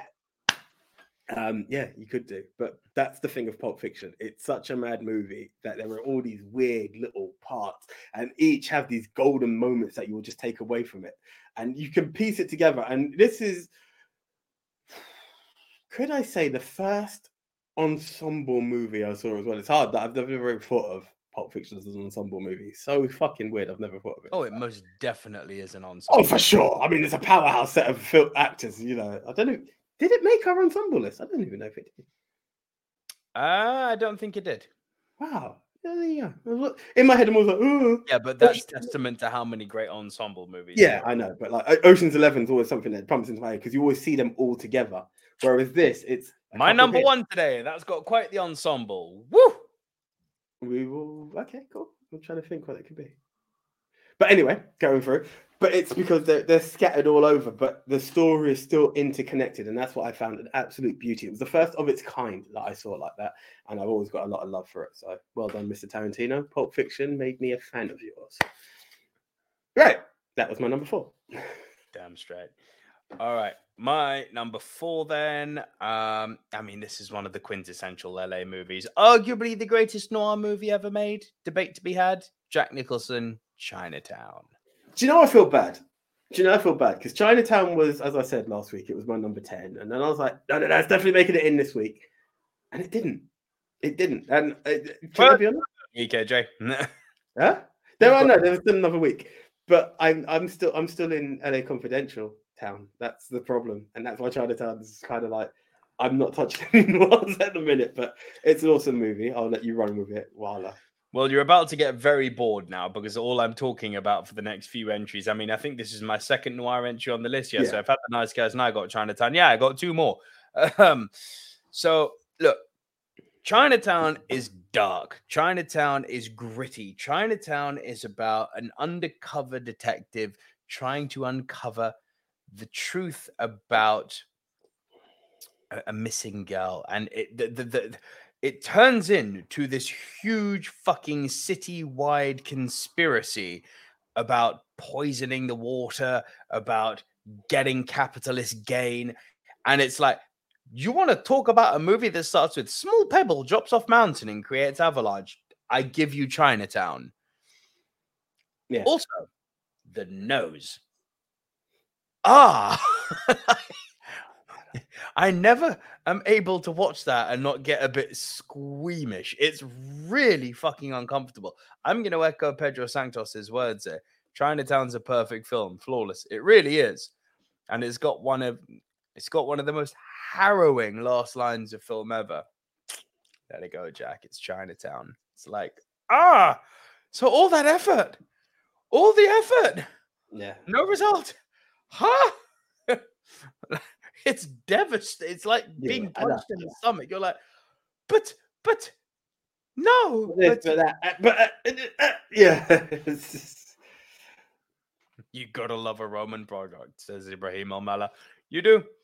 Say what you will about the man, but Roman Polanski makes one fucking good movie. Wish he touched kids less, but he's very talented filmmaker. Let's stay away from that. Yeah, it's like LA Confidential. I didn't want to praise the guy, but it's basically done good. He done good. He's incredible.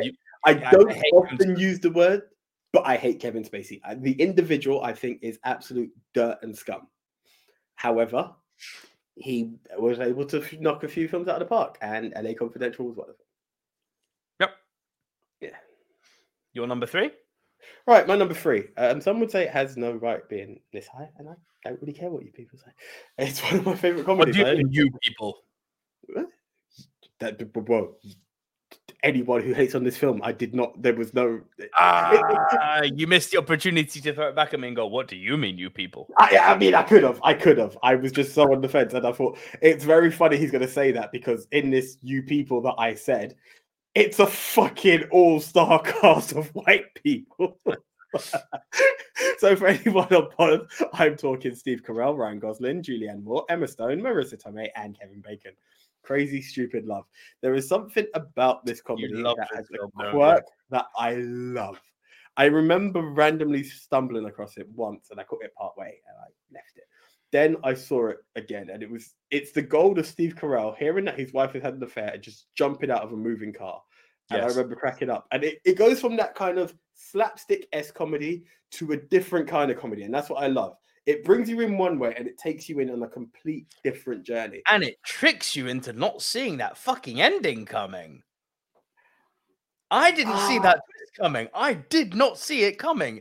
I invested so much into the 2 separate stories.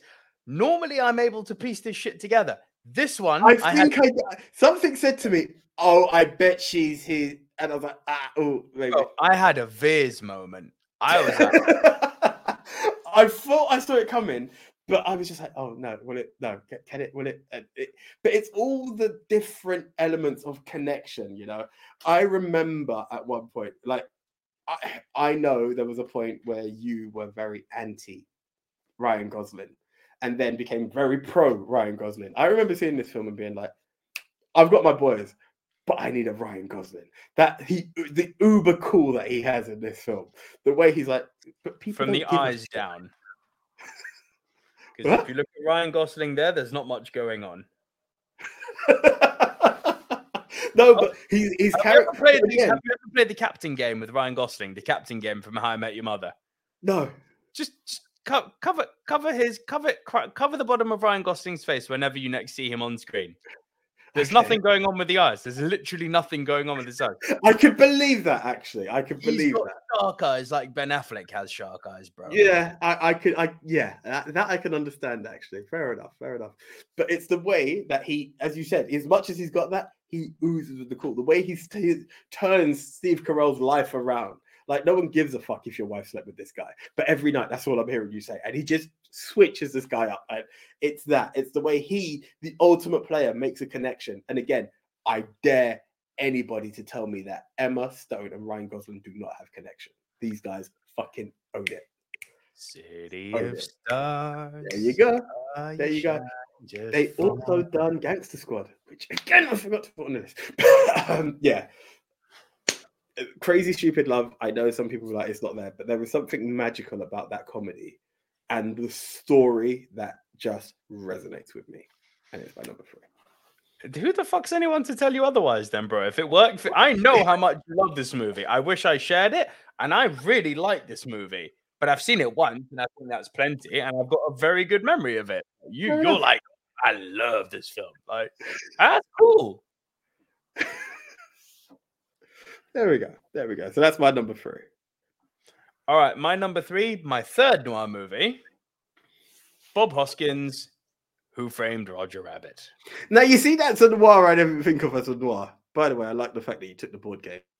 Yes. I wanted to have some fun. It's all kinds of cool. You passed the test. Good job. Just caught my eye. Oh, hello.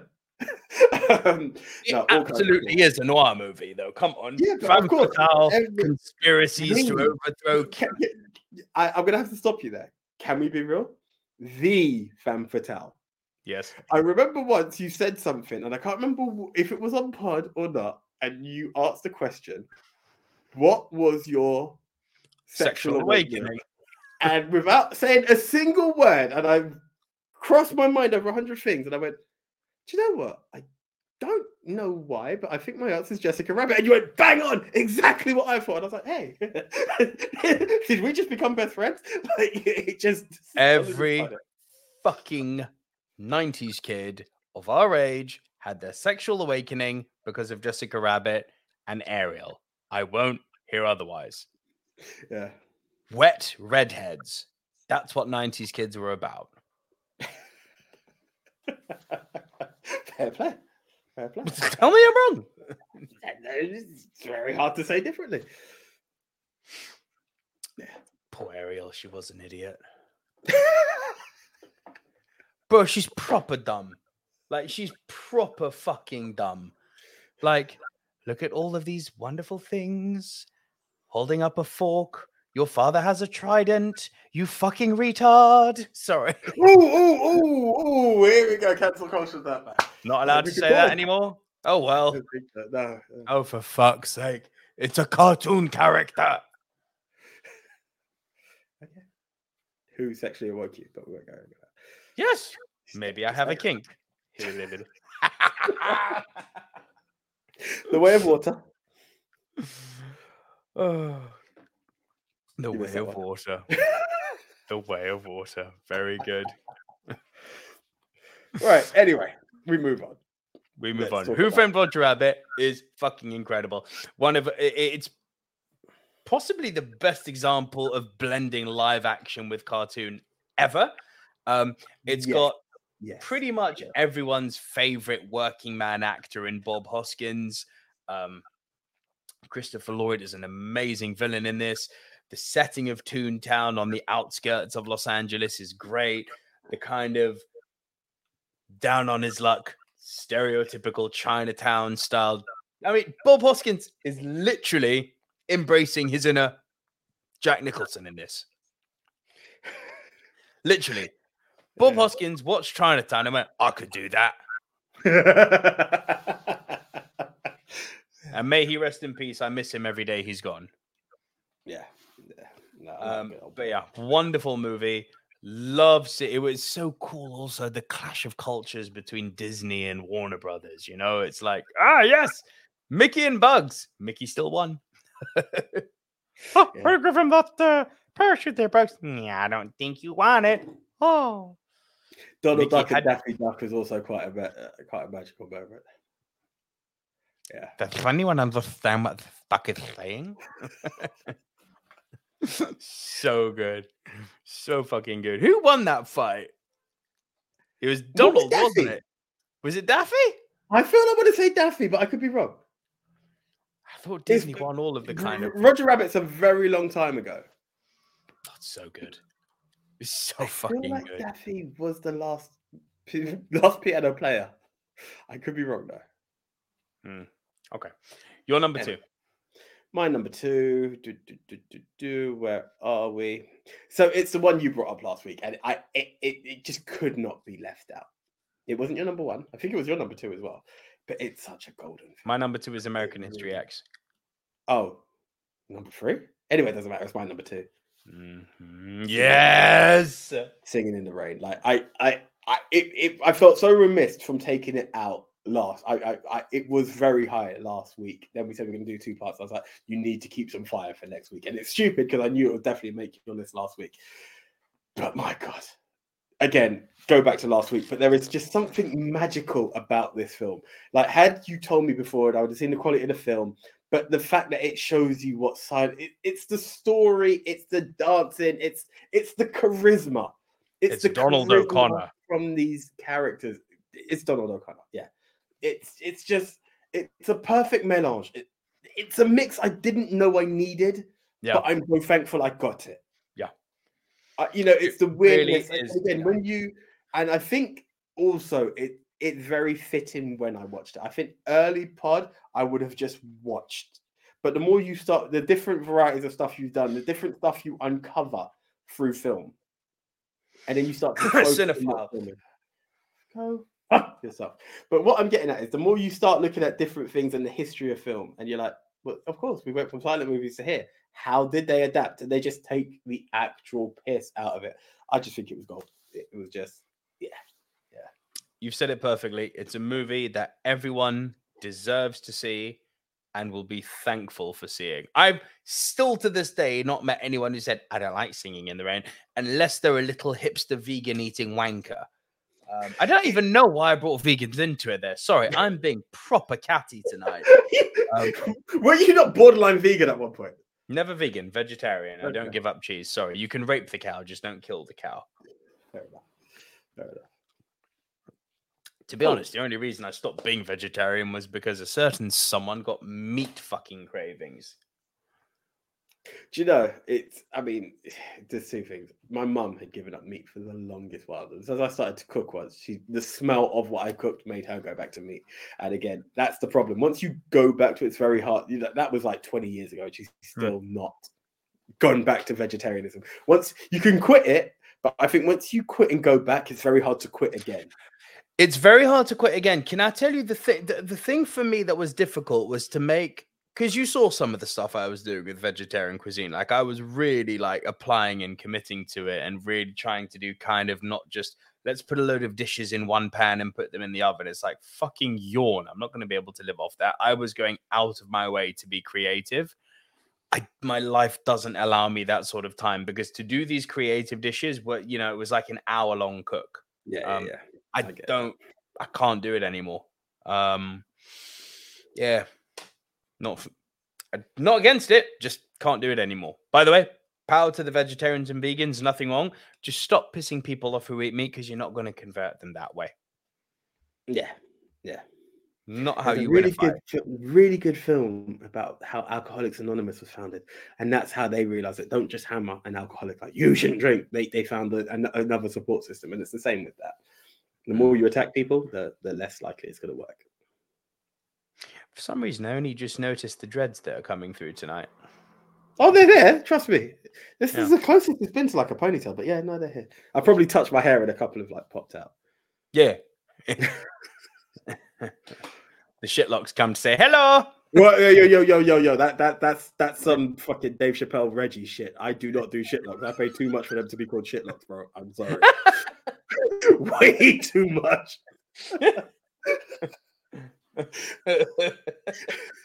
That's such a cuss for that comment you just made, but I won't do it because you're my friend.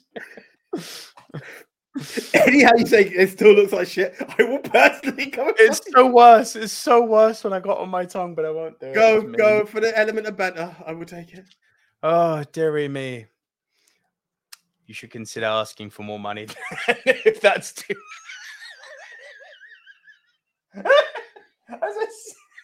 It's mean. You said it. Not that I want to get into this, but I am on a friend. No, I know my weave is whack as hell at the moment. No, it's not even that. I'm on a friends and family discount. How much you pay to get your hair done, bro? Well, not that you've been to. So I mean, I don't get it done often, as you can probably fucking tell, right? But like, I think 30 quid. Yeah, my retwist is 80, bro. What now? 80, and that's because they're giving you a fucking hand job with that haircut, bro. There are people who pay 150 to get their hair done by the guy who does my hair. I can't disclose some stuff because he signed an NDA, but once he's got you eating that Flat Earth Society Kool-Aid shit there, man. No. When I tell you who does my hair, like, okay, fuck it, he's done Stevie Wonder's hair. Like, he's serious. Like, yeah, I'm not. What's his name? Micah Richards, £200 a week to get his hair done.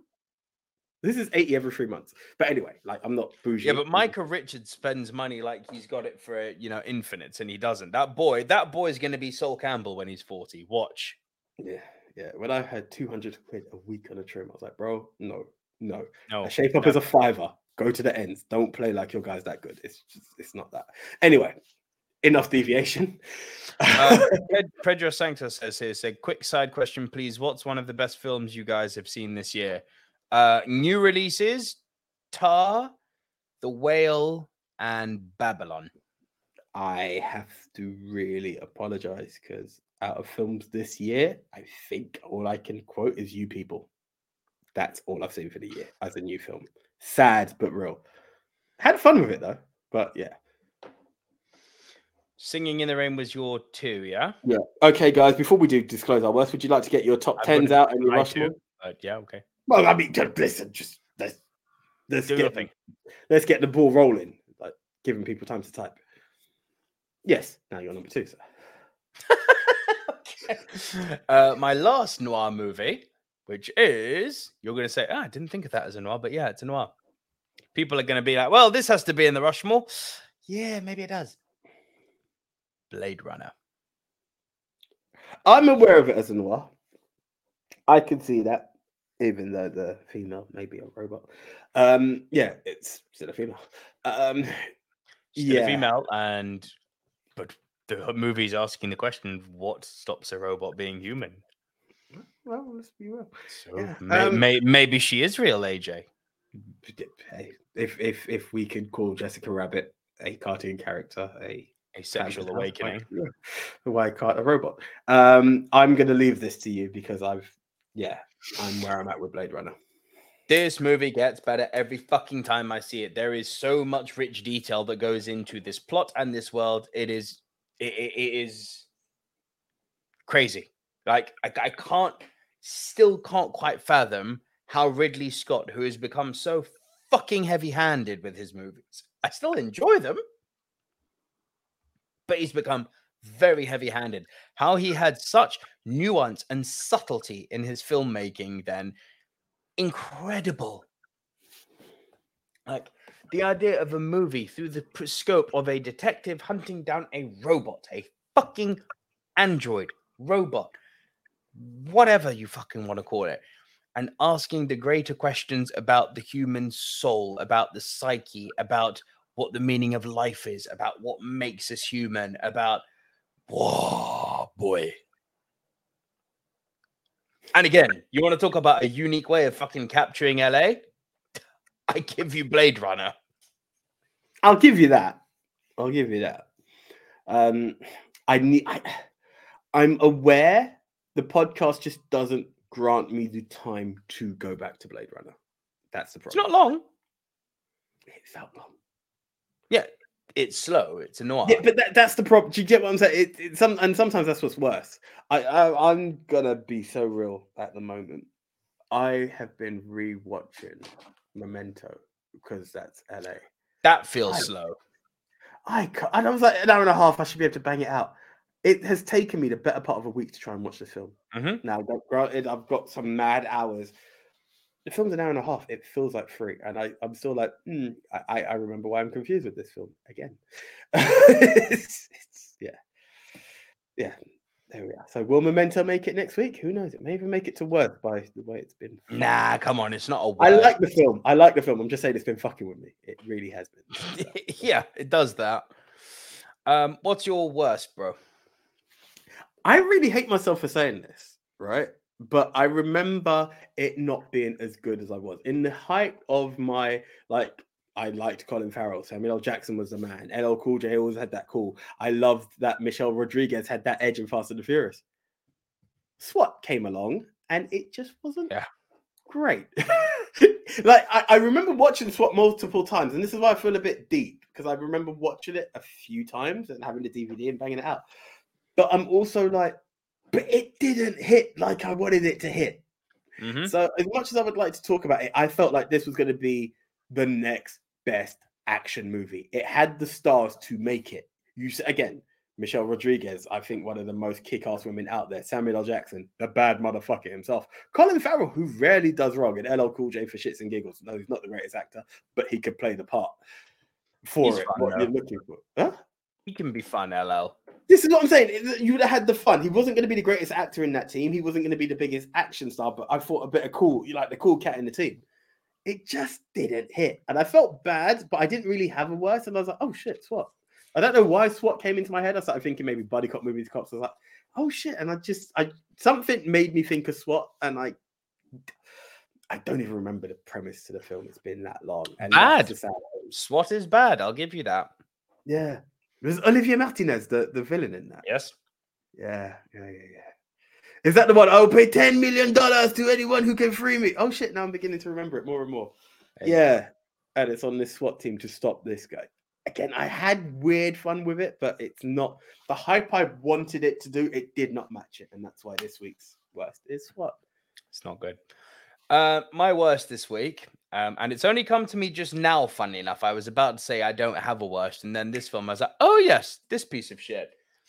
I love me some John Carpenter, AJ. I love me some Escape from New York, but I does not love me the follow-up, which was Escape from LA.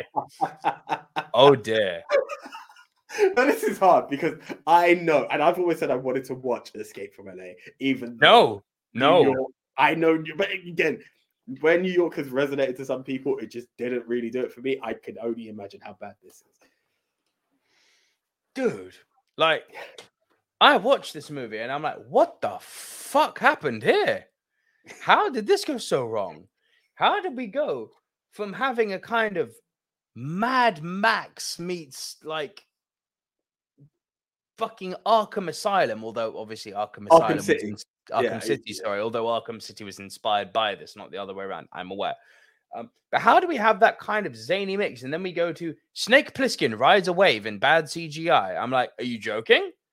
I'm sorry. Did the fucking script writers of Point Break get in touch with John Carpenter and went, bro, surfing, man?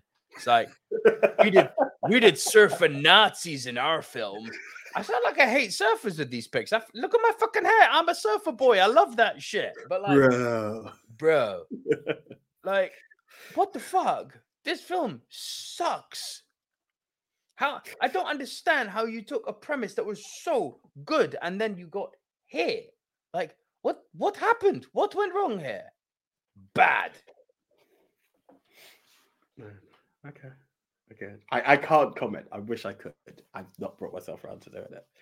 New York scarred me already, so I don't know what I'm doing about it. New York, good. Okay. No, stay the fuck away from her. Well, this is the problem. This is the problem. It may be your hippopotamus. Who knows? Yeah.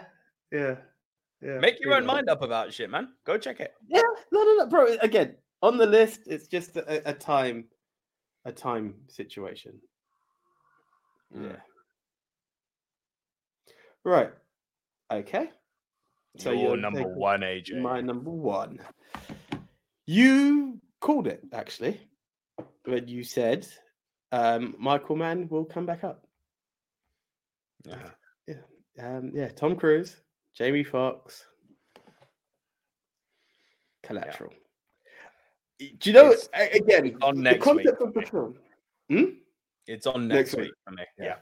The concept of the film is awesome. The acting is awesome, but it's what you said. It's the way LA is shown in this film.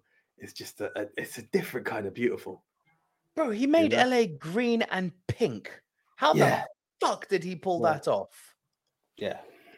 It's weird, but I just remember being taken in by this film, and you've got Jamie Foxx, a cab driver who does what a cab driver does, picks up a ride. Little does he know that he's picked up the menacing Vincent. That is Tom Cruise, who's a hitman who's going to be doing a few jobs, and he's literally got this guy under his thumb.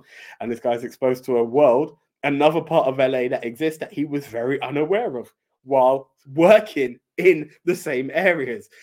Every other night this shit is going down. He doesn't know what is going on. Weird but wonderful story. Loved it. And it's the mix of these two powerful actors plus the way it's shot.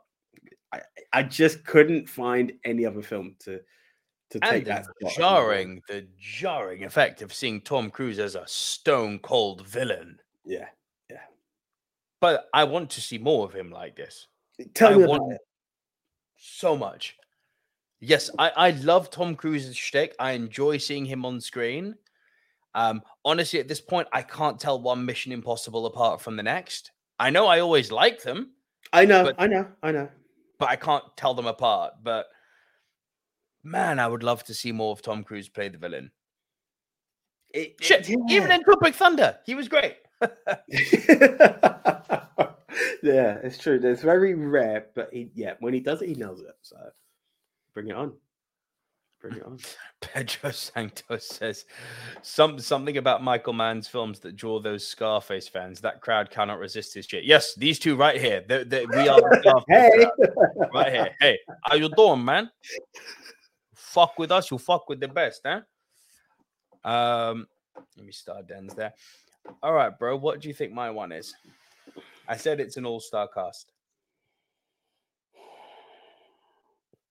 Right, I'm working with some logics on my head.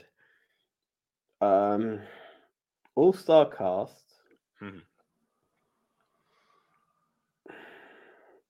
There's some power. Going through your list, you haven't done a Tarantino. And we talked about how many he had, and it wouldn't be Reservoir because we had said that. I want to say Jackie Brown. Oh no! Once Upon a Time in Hollywood. Once Upon a Time in Hollywood, huh? Yeah. You're going with Once Upon a Time in Hollywood. No. I'm saying that's not all-star enough, really, to me. My head is telling me Jackie. Okay. Oh fuck. If it is, it's the one I held back and it hurt me. Because I've held back on it because I think I was going to make it my number one. This week thing. Oh, fuck it. I want to say, is it True Romance? It is True Romance. Okay. Well played. One of my top 5 movies of all time. I don't care. Come at me. It hit me again. And I'll tell you why. Because I remember the love you had for it. Oh, I remember the love you had for it when you first mentioned it to me, and I had no clue what this film was. True Romance is in next week's list. Bro, you have a lot more affinity for it. I have a scene. There's a few scenes. You see, Jaxel doesn't mean shit to me. I don't know. It doesn't. I love Gary Oldman as well, and that's what hurts me to say it. He's terrifying. He didn't do shit for me, but it's Christopher Walker on the other hand. Yeah. Or the scene where James Gandolfini's kicking the shit out of Patricia Arquette. It's like that's harrowing. That's deep. It's such a hard watch. Well, dude, can we just go through this fucking cast, please? Because, like, I don't. Best cast ever. James Gandolfini, Conchata Ferrell, Saul Rubinek, Michael Rappaport, Samuel L. Jackson, Bronson Pinchot, Christopher Walken, Brad Pitt, Gary Oldman, Val Kilmer, Dennis Hopper, Patricia Arquette, Christian Slater, Chris Penn, Tom Sizemore. Have I done enough, motherfucker? Like, what the hell? I know, it's a banging cast. And let's just not forget, written by Tarantino. And I maintain, possibly the best thing he's ever written. And I include Pulp Fiction in that. And directed by Tony Scott. Like, bro, the story, it asks you to swallow such an unbelievably hard pill in its opening 10 minutes that this wastrel loser CD, not that there's anything wrong with this, but this is how the movie presents him. A wastrel loser, movie obsessed, seedy clerk hooks up with a call girl, and in one night they fall in love. Yes, it's an impossible pill to swallow because we all know as functioning adults that you know, this notion of true love, or not true love, but love at first sight, is very, very much kind of a fairy tale, isn't it? And it's, but in that, it almost invites you to allow yourself to be vulnerable and go back to that time you were a child, despite the extremely explicit nature of the sex going on screen. It's still saying to you, yeah, but love. These two are in love. And then it's the way this knock-on effect of how their world crumbles around them, from finding the drugs to getting their freedom to evading the law and coming in and out of contact with this crazy, crazy rogue gallery of characters. It's like, Jesus wept. Yeah. I'll give you that. No, I love this film so much. I can't tell you. And yeah, it's top 5 of all time for me. Yeah. So a reminder for our Rushmore this week. Sorry, one sec. Yes. Are we all good? AJ is on mute. I will continue talking. So let me just go through some Rushmores here quickly, guys. Yeah, do that. Sorry, I need to come off screen for like 2 seconds. So I will let you. Do you want me to do my top 10 quickly? And then I vanish, and then I'm going to be off screen. We'll have time to do our Go thing. for it. Okay, guys. Right, in at number 10 for me, Agent Smith, Agent Carter, Rush Hour. Demolition Man in at number 9. In at number 8, the Christmas movie, Die Hard. In at number 7, Come With Me If You Want to Live, Terminator 2. In at number 6, Pop Quiz Hotshot, it's Speed. In at number 5, I need to correct myself because it's not in my list. Bear with me a second. It is Jake Gyllenhaal in Nightcrawler. Absolutely creepy film.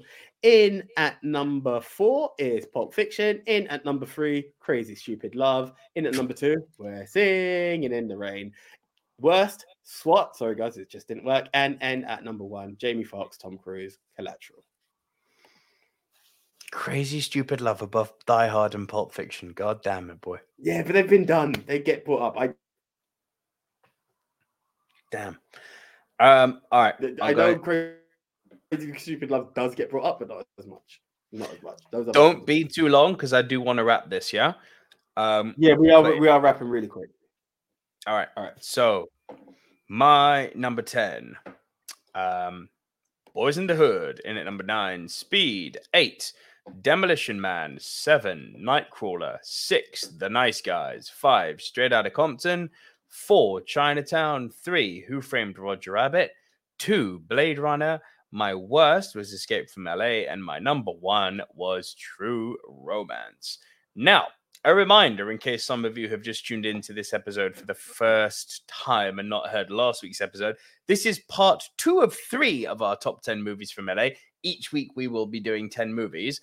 And the movies last week, there may have been some that we covered already, where if in case you're wondering, like, where the fuck's this movie or that movie. It could be last week or it could be coming next week. You'll have to go back and watch that video or maybe tune in next week to see where we go with all this. But let me have a quick look here to see where people have gone. So I've got Den the Tech here who has said, in no order, we've got Demolition Man, Collateral, Predator 2, Grease, Behave, Transformers 1, Lethal Weapon, Friday, Menace to Society, Speed, and Beverly Hills Cop. Pedro Sanctos has said Boogie Nights, Barton Fink, Body Double, Rebel Without a Cause, and Lethal Weapon. Gavin Mann has said The Mask, 1 Hour Photo, 187, The Terminator, The Running Man, Catch Me If You Can, Sunset Boulevard, Face Off, Mulholland Drive, and They Live. Hi, AJ. And Chris Trengrove has said my top 10, Singing in the Rain, Heat, The Terminator, LA Confidential, Sunset Boulevard, Chinatown, Die Hard, Blade Runner, Pulp Fiction, and Mulholland Drive. I'm going to share something with you here, Chris. I was not a big fan of Mulholland Drive. I could not get into it. But it is a great list. It's a very, very great list you've got. And yeah, to come back to what you did say here, it is a 3-part series, 10 each week. So Chris, there was some serious heavy hitters that we did last week. So maybe go back and have a listen or watch of that.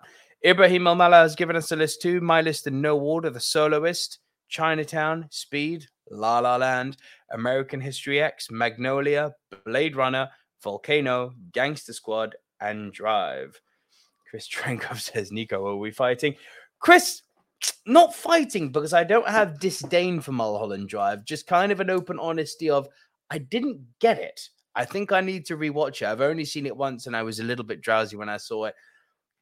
It went over my head, dude. I'm going to have to everyone raves about that film. I'm going to have to rewatch it and see if I can, figure it out, for lack of a better word. But it felt a bit vapid and empty for me. I was like, we're being a bit art houty for the sake of being art houty. But yeah, I'll check it out again. Look, when I've got Pedro, Gavin, and Chris telling me that it's great, check it out, I guess I have to check it out again.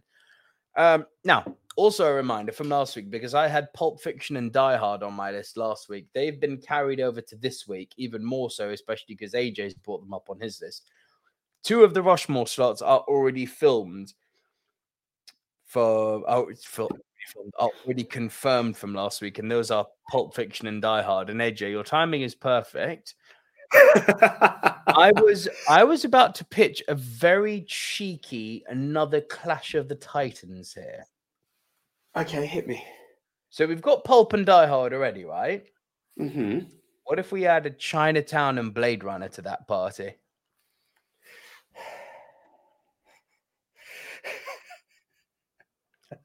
Chinatown I'm all in for because I owe Chinatown. There's 2 weeks I've taken Chinatown off the list. Probably be my number 10 next week just because, hey, fuck it. It's been pushed back twice. I'll give you Chinatown. Give me Blade Runner? You don't want to see Blade Runner fight Pulp Fiction? Oh, I do. You've got Collateral next week, yeah? Yeah. I'll give it to you. Cool. That was an easy Rushmore. Have you got those jotted down? Give me a sec. So, Pulp Fiction, Die Hard. Okay, cool. Chris says my 5 all-time favorite. Let's chat, Nico. Let's chat. Listen, bro, if it means to you what true romance means to me, then we must definitely chat. And I must understand this movie better, but it did not work for me. And I promised Mulholland Drive. I don't get it. I watched it and I was like, I've seen it. It's one of those that came on Sky Movies a lot at one point, and it was there, but it never struck to me. Right. Yeah. That's where I'm at with it. But look, everyone seems to love it. Sometimes movies just don't work for people, but I do need to try and wrap my head around it. Maybe it'll be like a Godfather. I'll appreciate it more upon rewatching. But we've got our Rushmore locked in, yes? Yes. Oh, this is a biggie. Ladies and gentlemen, the official movie Mount Rushmore of another top 10 movies set in Los Angeles, Part 2, in no particular order, is Pulp Fiction. Our second entry is Die Hard. Our third entry is Chinatown. Our final entry into the movie Mount Rushmore of another top 10 movies set in LA is Blade Runner. Fuck me, that's a fucking Rushmore. Very, very. Let them fight. Indeed. That's all kinds of cool. That is all... I feel kind of deep that Speed didn't make it though. Can't lie. Really? It just feels very LA. It just has the feels of LA. I don't know. Just looking. Putting this way, I would like to see it in where you've got your Die Hard and you've got your Terminators. You know, those kind of films. That is an action film that does worth the mentioning in LA. Mind you, so does Demolition Man. I don't know. It's just one of those weird quirks. I feel like, yeah, we both had it this week and it didn't get a mention. It's cool. You seeing the strength we're putting out on our Rushmores at the moment? Like last week we had American History X, Terminator 2, Heat, and LA Confidential, and this week we're doing Pulp Fiction, Die Hard, Chinatown, and Blade Runner. Fuck you, internet! Fight with that. That's all kinds of things. Okay, guys. So, as usual, please tell a friend to tell a friend, or tell your people to tell their people, as I like to call it. As then the tech would say, just tell 5 people to tell 5 people. That's all we're looking for.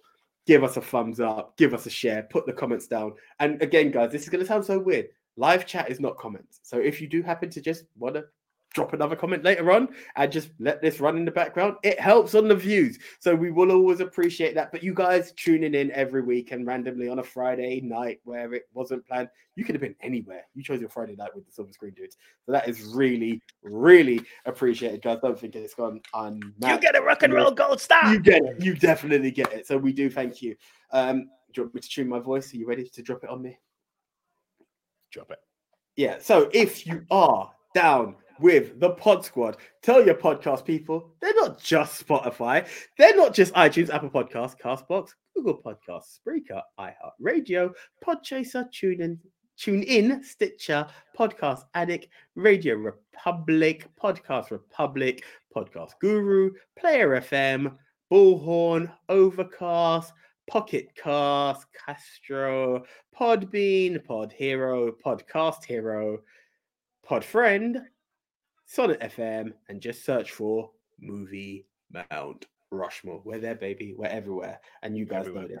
So VOD Squad, Pod Squad, Live Squad, we love you guys. And as you know, guys, more importantly, head on over to Movie MT Rushmore. But more importantly than that, head on to the guy that will be retweeting good old JT from We Love Movies at Movie Polls for you. And that's where you'll be able to crown El Capitan, El Numero Uno, the best of the best of the best, sir, with honors. And to quote Highlander, in the end, there can only be the one. So until the next time, I am the one, AJ Anthony Jordan. And if you do like this type of content, guys, and you do want to support us, you can head on over to buymeacoffee.com/movie dudes. And for literally less than the price of a daily Starbucks, you can support us at a rate that is convenient for you. I would also like to remind everyone that, as you can see down right here in my tag, if you're watching live or on VOD, if you're on pod, I'm gonna tell you now. I have a YouTube channel, Daddy Goo, where I just do gaming. I'm catching you, Ministry. I'm on 51 subscribers now. You guys are doing good. You guys, you are doing good. Yeah. 2 videos a week. One like a comedy kind of highlight video, and one like a full-on hour-and-a-half live stream. If you want to watch on for some, I do story games. I don't do like Call of Duty and FIFA and that shit. That's just not my jam at all. But yeah, if you guys want to check that out, go check it out. Otherwise, that is pretty much it from us. And I guess we will see you next week. Well, in a few days' time, guys. We out. In a few days' time. Tuesday, we're back. Yes. See ya. See ya.